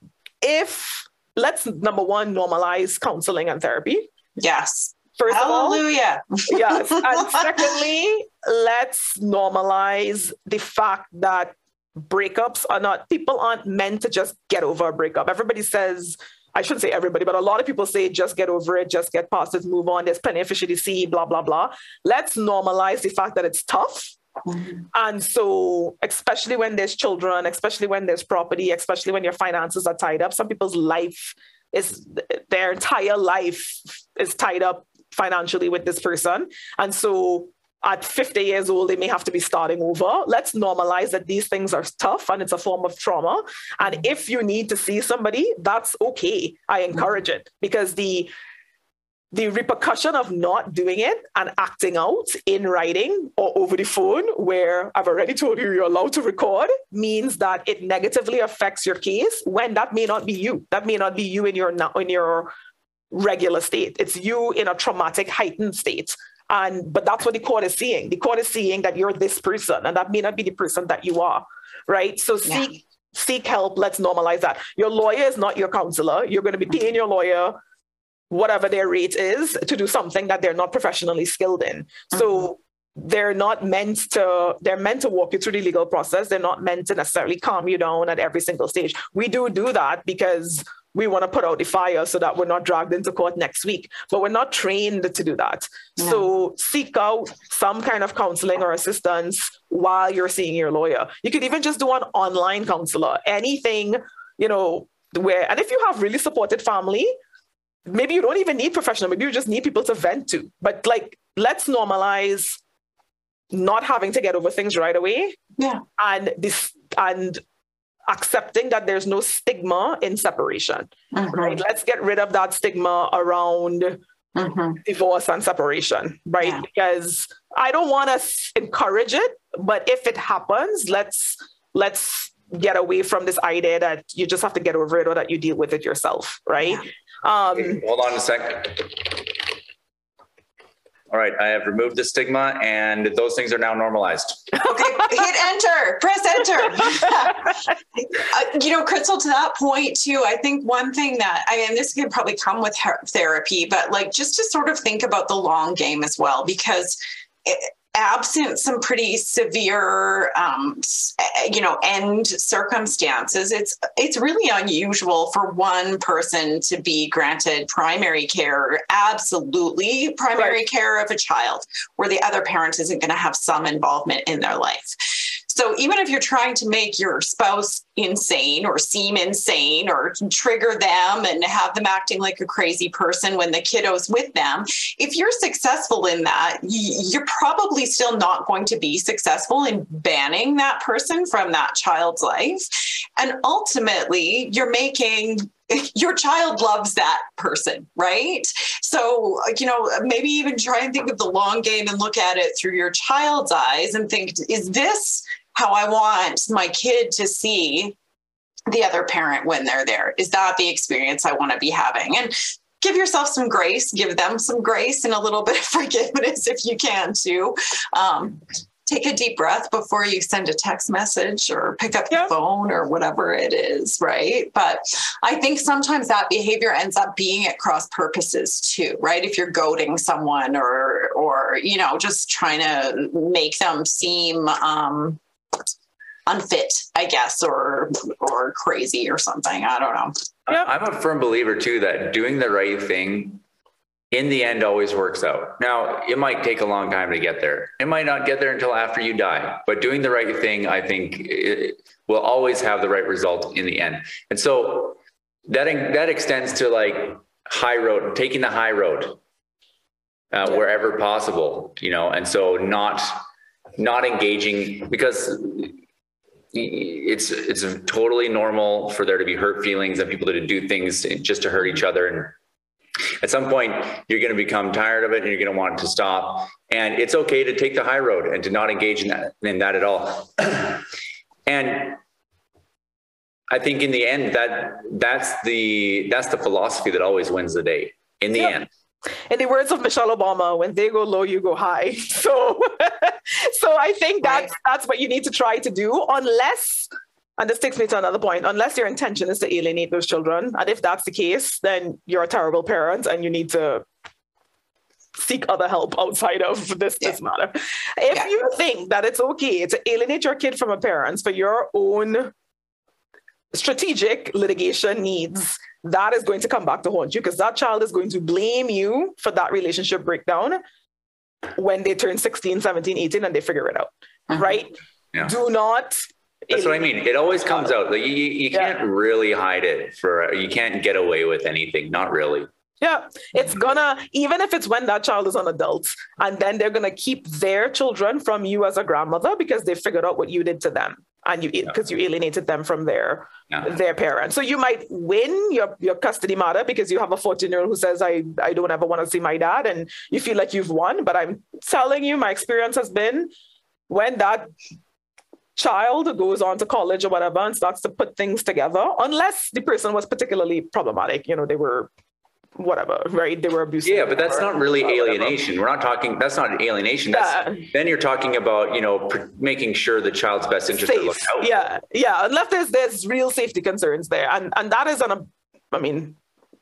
that's kind of an objective test. But if you're alienating literally just to win your custody matter, for whatever reason, it's for the child support, or it's because you're bitter or you're upset, or you really do believe that the other person is incompetent and you're the only person that can parent this child, whatever it is, absent, proof of safety concerns, I would say, I'll just make that general, that is going to come back to haunt you. It may not be with your child, but it's going to be with your grandchildren or whoever comes after that. Yeah. Or the court's going to figure it out and they're going to completely switch custody because they have the power to do that. Yeah. And it happens. It happens. If they figure out that you've been trying to brainwash that child, they're going to completely flip custody, and they're going to keep that child with you for a little while to kind of deprogram that child. So you're going to... One day, you might all of a sudden realize, oh, I've done this terrible thing. And that might be...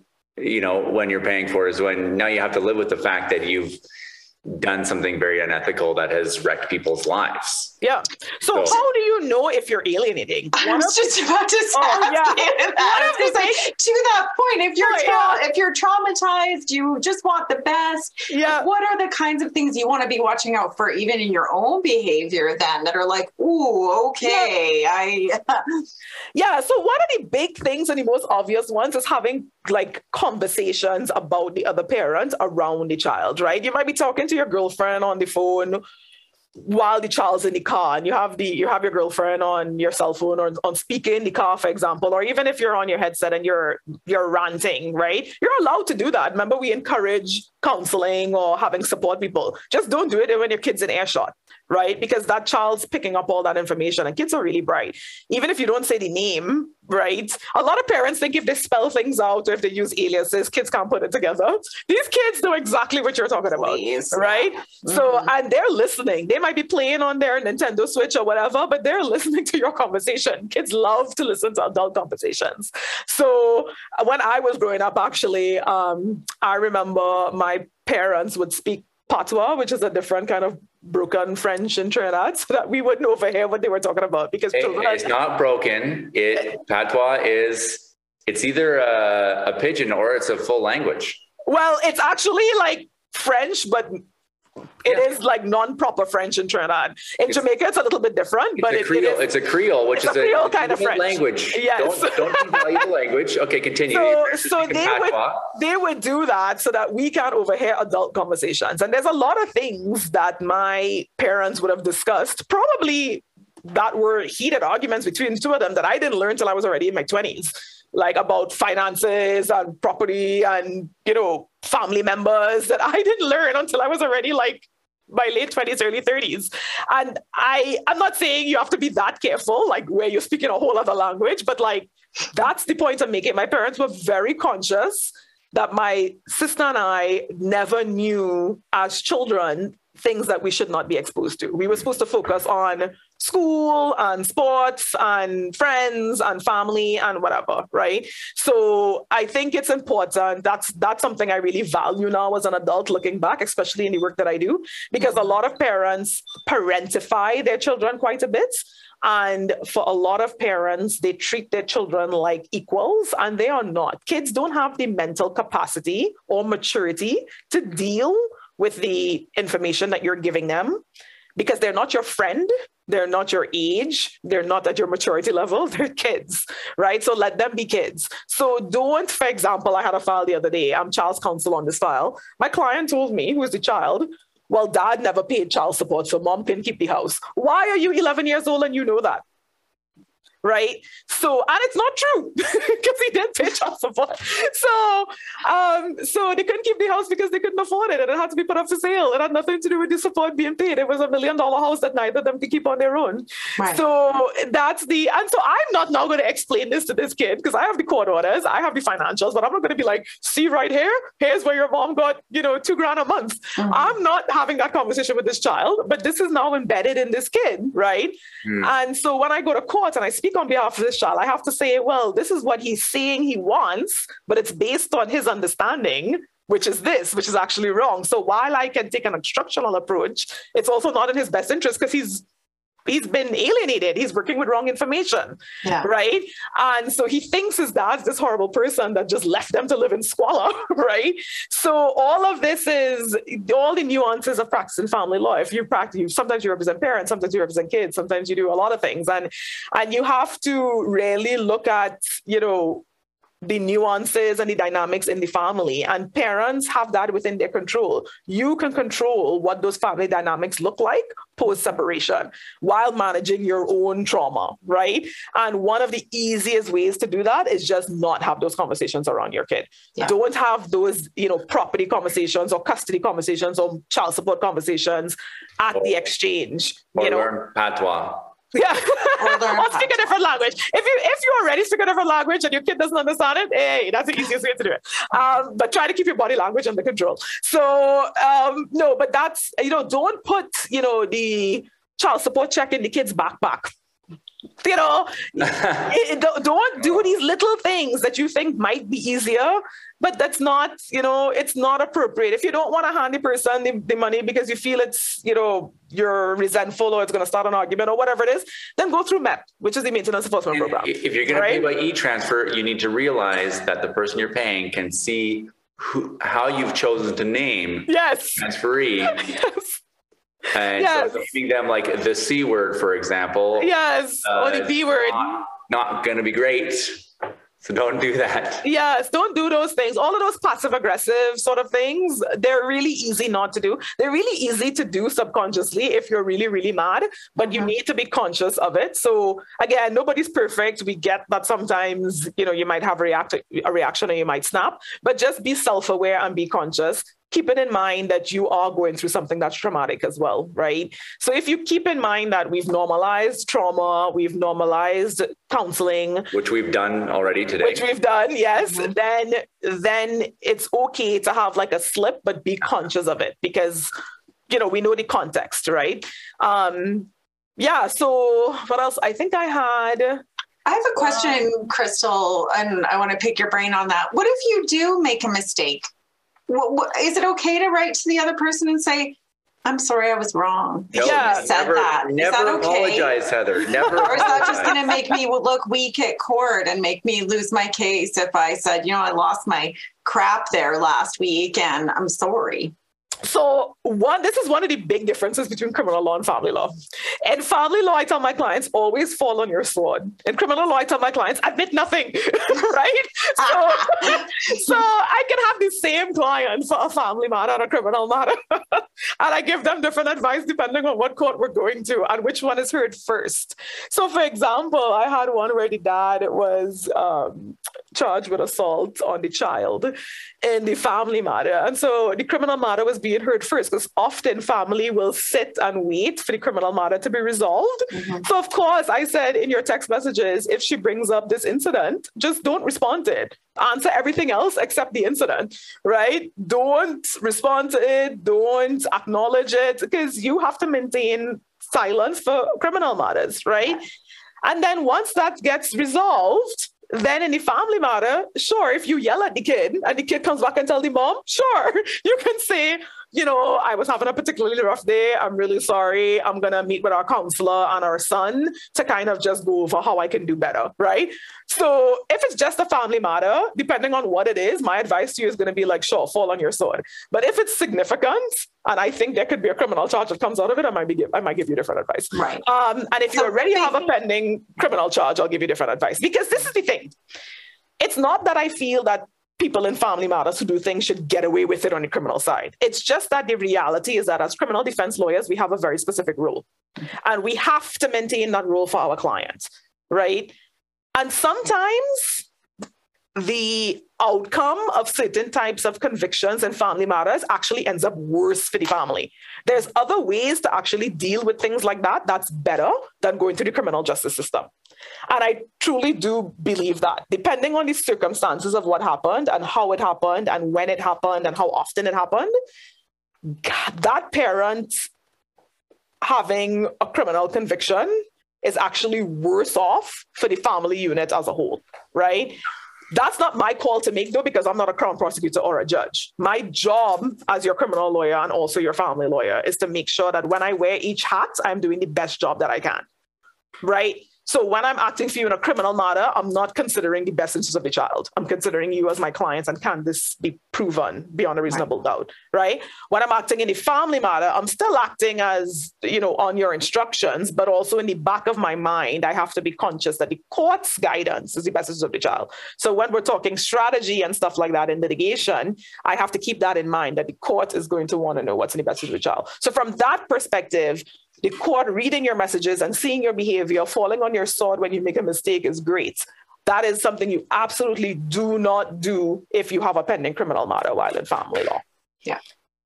So it all depends on your circumstances. It depends on timing. So that's why if you have a criminal matter while you're going through a divorce, I advise you to either hire a family lawyer that also does criminal, or if you have a criminal lawyer and a separate family lawyer, which is completely appropriate as well, make sure those two hands are clapping, right? Mm-hmm. Tell your family lawyer you have a pending criminal matter and tell them the name of your lawyer, because most defense lawyers are happy to pick up the phone and have a conversation with. I've actually had prosecutors pick up the phone and call me as family counsel. I'm not even on for the criminal matter.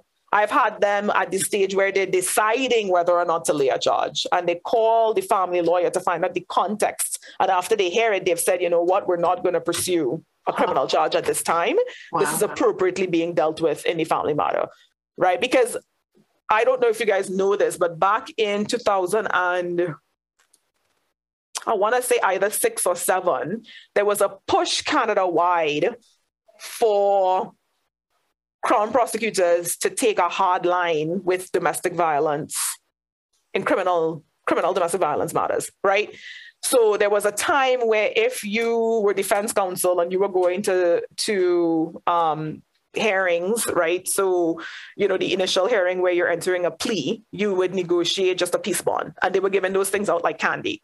But then there was a kind of national-wide push for domestic violence situations to be dealt with more strictly. So they stopped just kind of giving out these 1-year peace bonds. They really started to prosecute what I would call simple assaults in a family matter. And they would not allow people to get house arrest type of sentences if you were convicted of a domestic violence crime, because then you'd be back in the home with your victim, right? So there was a real shift in how that was dealt with in the criminal context. And so, of course, that trickled down to family, because now there was a real shift in people coming to the table in a collaborative way because of how the Crown was treating the domestic violence piece, right?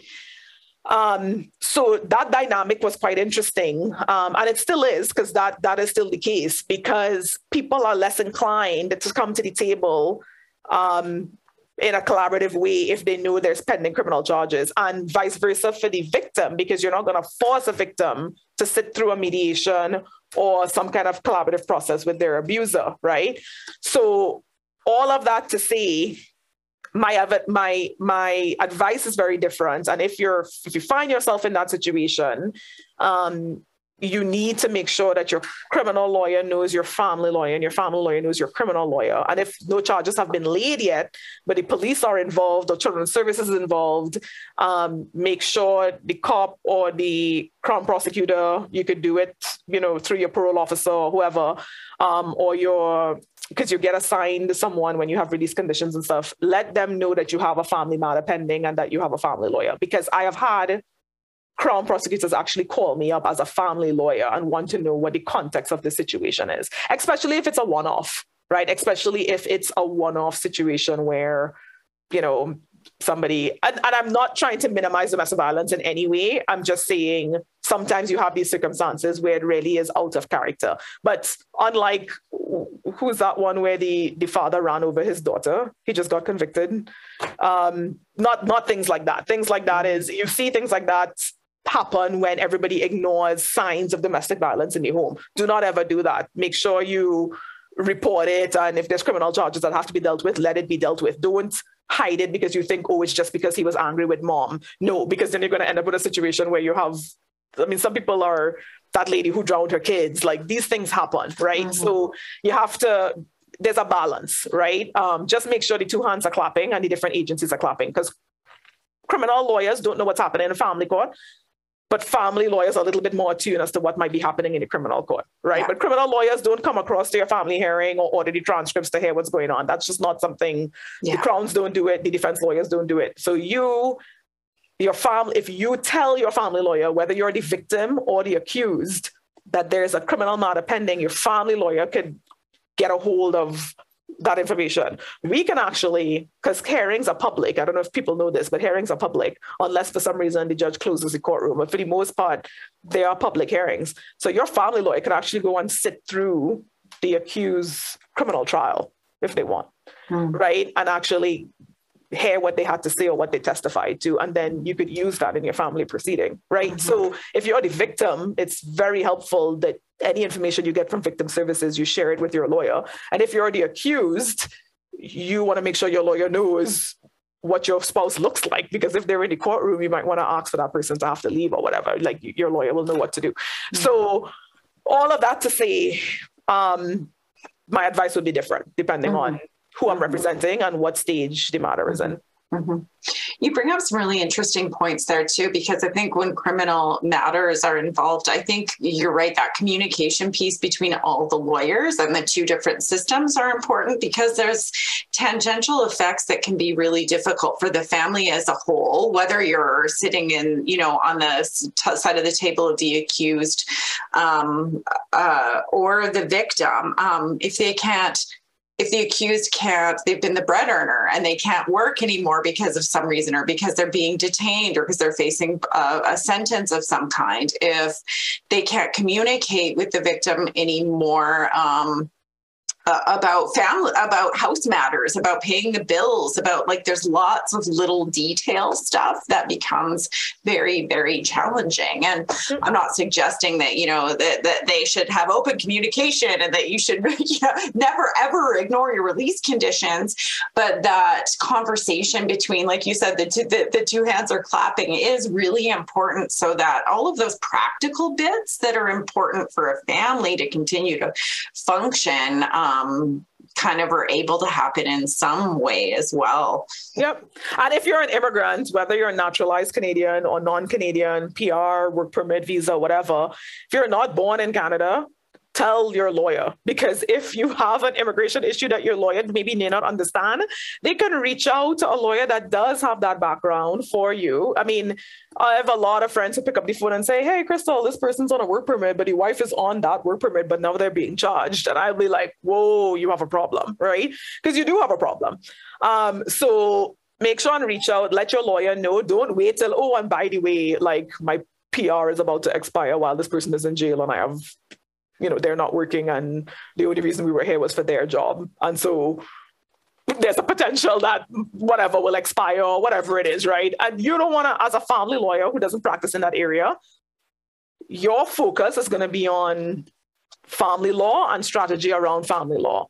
Sometimes when you have a criminal matter and an immigration matter that affects family law, your strategy is not going to be family law focused. It might be and this is unfortunate, and this really does happen to a lot of marginalized people who come as refugees or under work permits of their spouses. But sometimes people have to take a hit on the family law side to maintain their immigration status, right? And the system is not perfect, but sometimes, at least for a while, that's how it has to be, right? Which is really unfortunate. Otherwise, you end up with these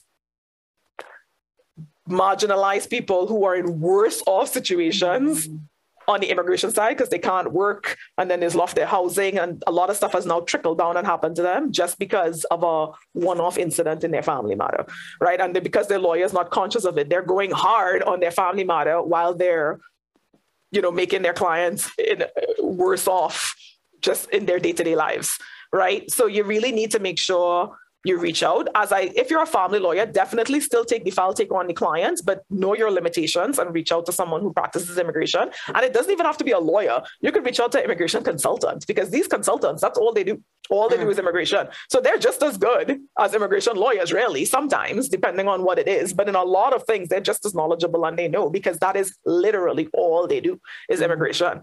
So they're not lawyers, but they know. And I feel like immigration is a kind of unique area where you have people who aren't lawyers who are almost as knowledgeable as a lawyer in that particular field, right? I mean, I have met some immigration consultants where by the time the matter gets to me, all I'm doing is reviewing it and signing off. The documentation and everything has been done so well that I don't need to change anything, right? So just keep those things in mind.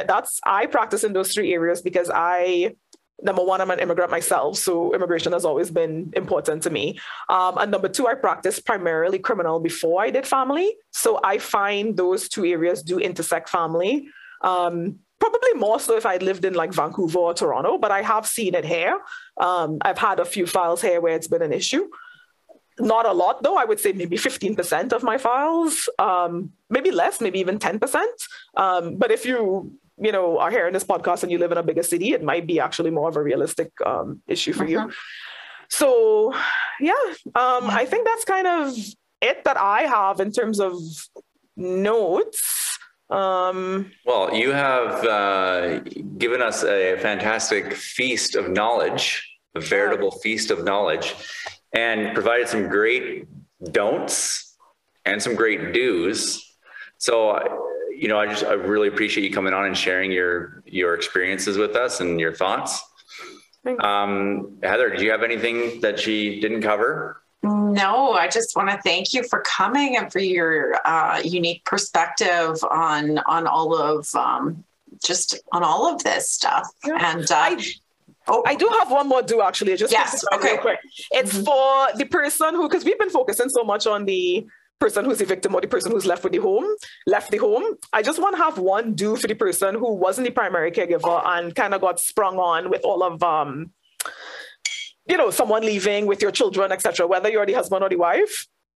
A big don't is don't lash out at the other person. Like, be very calm in how you probably want to make sure they're still in the province or they're still in the city and they haven't absconded with the kids or anything like that. So you're probably in a panic state because you come home one day and your kids you're gone. And if you're lucky, there's like a note on the table or something. So don't lash out, because that's actually relevant, in terms of speaking to... The court does have some understanding for people who are blindsided like that. But if you go over and above and like you start stalking the person or following them home or, trying to call all of their friends and family and bad talk them or threaten to have them charged with child abduction and those types of things. Don't do that. Don't lash out. I know it's hard because it's your kids and you come home and your kids are gone, but just calmly like reach out to family or reach out to the person first and be like, hey, I noticed you left. Like, where are you? Where are my kids or whatever? Where are our kids? Sorry, don't say my, where are our kids? The kids, yeah. Yeah, so, or use their names. Where's John and Jane or whatever, right? So try to be as calm and neutral as possible. I know it's tough, but like if you feel like you can't do it, maybe call some family first, let them sort of talk you down and then message. So that's one, don't do that. If you are a parent who really wasn't the primary parent and you were never really involved, do get involved, right? Like, because you do have a lot of time typically between separation and when your matter ultimately gets resolved.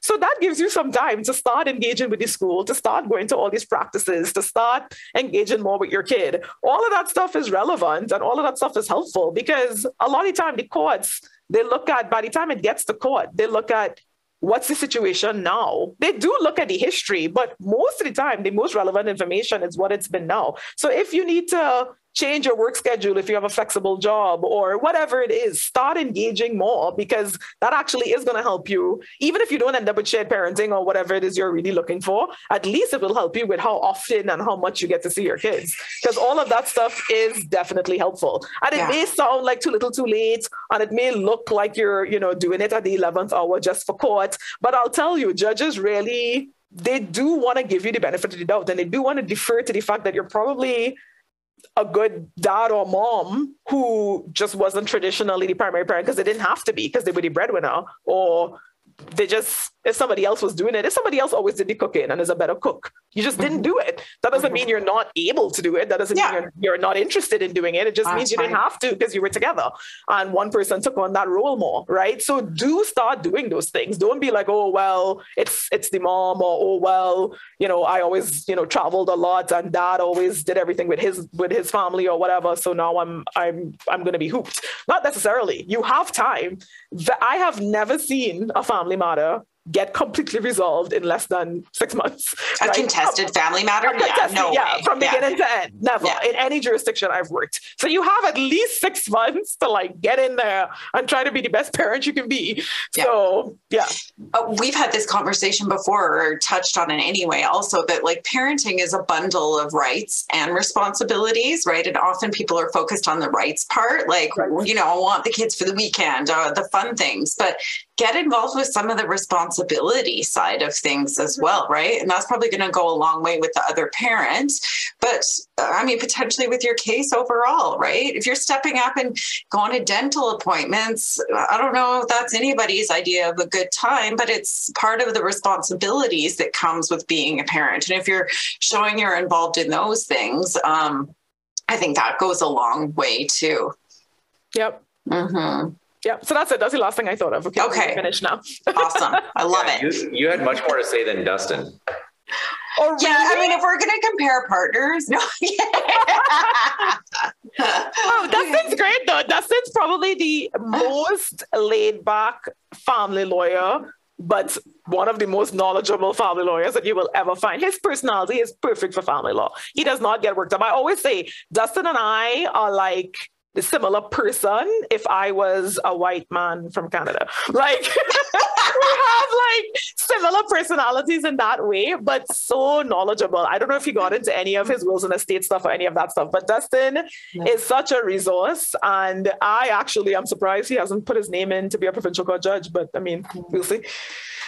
You could just do it for him. Little surprise. Yeah, maybe I might. His temperament is perfect for family law. And I think you need that. You have to have a lot of patience and you have to not be scandalized easily, right? Like I came from a criminal background. I've seen the worst videos and pictures you could think of. There was one point in my criminal practice where all I did was sexual assault and most of it was incest, right? So by the time I started practicing family, I was like, oh, there's a hole in the wall. Well, I actually had to deprogram myself to be a little bit more empathetic because I think people would come to me with stories and I would be like, because I've seen so much, right? And on the criminal side, especially when I worked in Nova Scotia along the French shore there was just a lot of incestuous situations. And there was literally a point, I think they called me the queen of sexual assault for like a year and a half. That's all the trials I ran. I ran sexual assault after sexual assault. And most of it was either within the community or within the family, because sexual assaults happen most with people who have access to the child or the person. And the person with the most access is not Joe Blow on the street. It's typically a cousin or a family member or somebody in the community, right? So you really have to have the ability to be empathetic without being easily scandalized, right? Yeah. Everything shouldn't be so shocking and upsetting to you where you're crying every day, because then you're not going to survive in this area of law. But you also have to try to be empathetic. And I think Dustin and I've developed a really, really good balance for that. I think I started off a little bit less empathetic when I started doing family, but that's before I came to Alberta. By the time I got here, it was pretty good. But Dustin has always had that kind of natural ability to really, get where the client is coming from, but not be easily affected by his files. But there's some of the lawyers I know that really can't not take the matter on and take it home, right? Heather, I mean, you probably know some people that I'm talking about, but family practice really affects the lawyer to the point where they almost can't function properly, or they take on everything their client says as true, even though it's a very, very subjective view. And it's, you really have to. It is a very difficult area of law. I mean, it is something that you really have to have that personality for. And I think, definitely Heather has it. I have it. Dustin has it. There's a lot of family practitioners that have it. And you just have to, if you don't have it, you have to develop it. So, yeah. So I don't know what all Dustin said, but he's definitely a good person. He said a lot of mean things about you, but... Never. Dustin will never do that. He said, we won't believe it until we actually have her on the show. And he was wrong about everything. Yeah, you're fantastic. Yeah, I'm sure. So Heather, thank you. I wanted to thank you guys, both of you guys, for inviting me to do this, because I think it's such an important thing. I don't know how you guys are going to edit this or make it shorter. I'm assuming you are, but... No, we're going to let it fly. Really? Okay. Well, yeah. I guess I should have some kind of disclaimer. This is not legal advice for your specific. Don't worry. This is just general information. We do that. We have that at the top. Yeah, you should consult a lawyer for your own specific situation and all of that. But, right. Okay. Yeah. Well, I think you guys are doing great work. This is such a good idea. I always said in the back of my mind I wanted to do a podcast, and I just never. It's one of those things that you never get around to doing. So thank you for having me. There's so much to talk about. So yeah, we'd love to have you on again. And congratulations to your parents, Canada's two newest citizens. They're now dual citizens. So yeah, they're happy about that. So yeah, no, thank you so much. I will pass along your sentiments and yeah, good stuff. Okay. Well, it's been great having you, and we'll hope to see you soon. Yeah. Okay, bye guys. Any information in this video is general information only and is not, nor is it intended to be, legal advice. Watching this video does not create a lawyer-client relationship. You should always seek the advice of a lawyer or other qualified professional for advice regarding your individual situation. While we take care to ensure that the information contained in this video is accurate and up to date, we make no warranties or representations as to the suitability, completeness, or accuracy of the information contained in this video. Any reliance you place on the information is at your own risk. Kahane Law Office, Merrick Law, Heather Malarick Professional Corporation, Evan Clark Professional Corporation, Evan Clark, Heather Malarick, and any guests will not be responsible nor liable in any way for any content, including but not limited to any errors or omissions in the content, or for any loss or damage of any kind occurred as a result of any content communicated in this video, whether by Evan Clark, Heather Malarick, or by a third party. Kim McDonald is a financial advisor with Raymond James Limited. Information provided is not a solicitation, and although obtained from sources considered reliable, is not guaranteed. The view and opinions contained in this media are those of Kim McDonald, not Raymond James Limited. Securities-related products and services are offered through Raymond James Limited, member Canadian Investor Protection Fund. Insurance products and services are offered through Raymond James Financial Planning Limited, which is not a member Canadian Investor Protection Fund. Raymond James advisors are not tax advisors, and we recommend that clients seek independent advice from a professional advisor on tax-related matters. Insurance products and services are offered through Raymond James Financial Planning Limited, RJFP, a subsidiary of Raymond James Limited, which is not a member Canadian Investor Protection Fund. When providing life insurance products, financial advisors are acting as insurance representatives of RJFP. Darkness of the dales dissipate. race declines because of he who took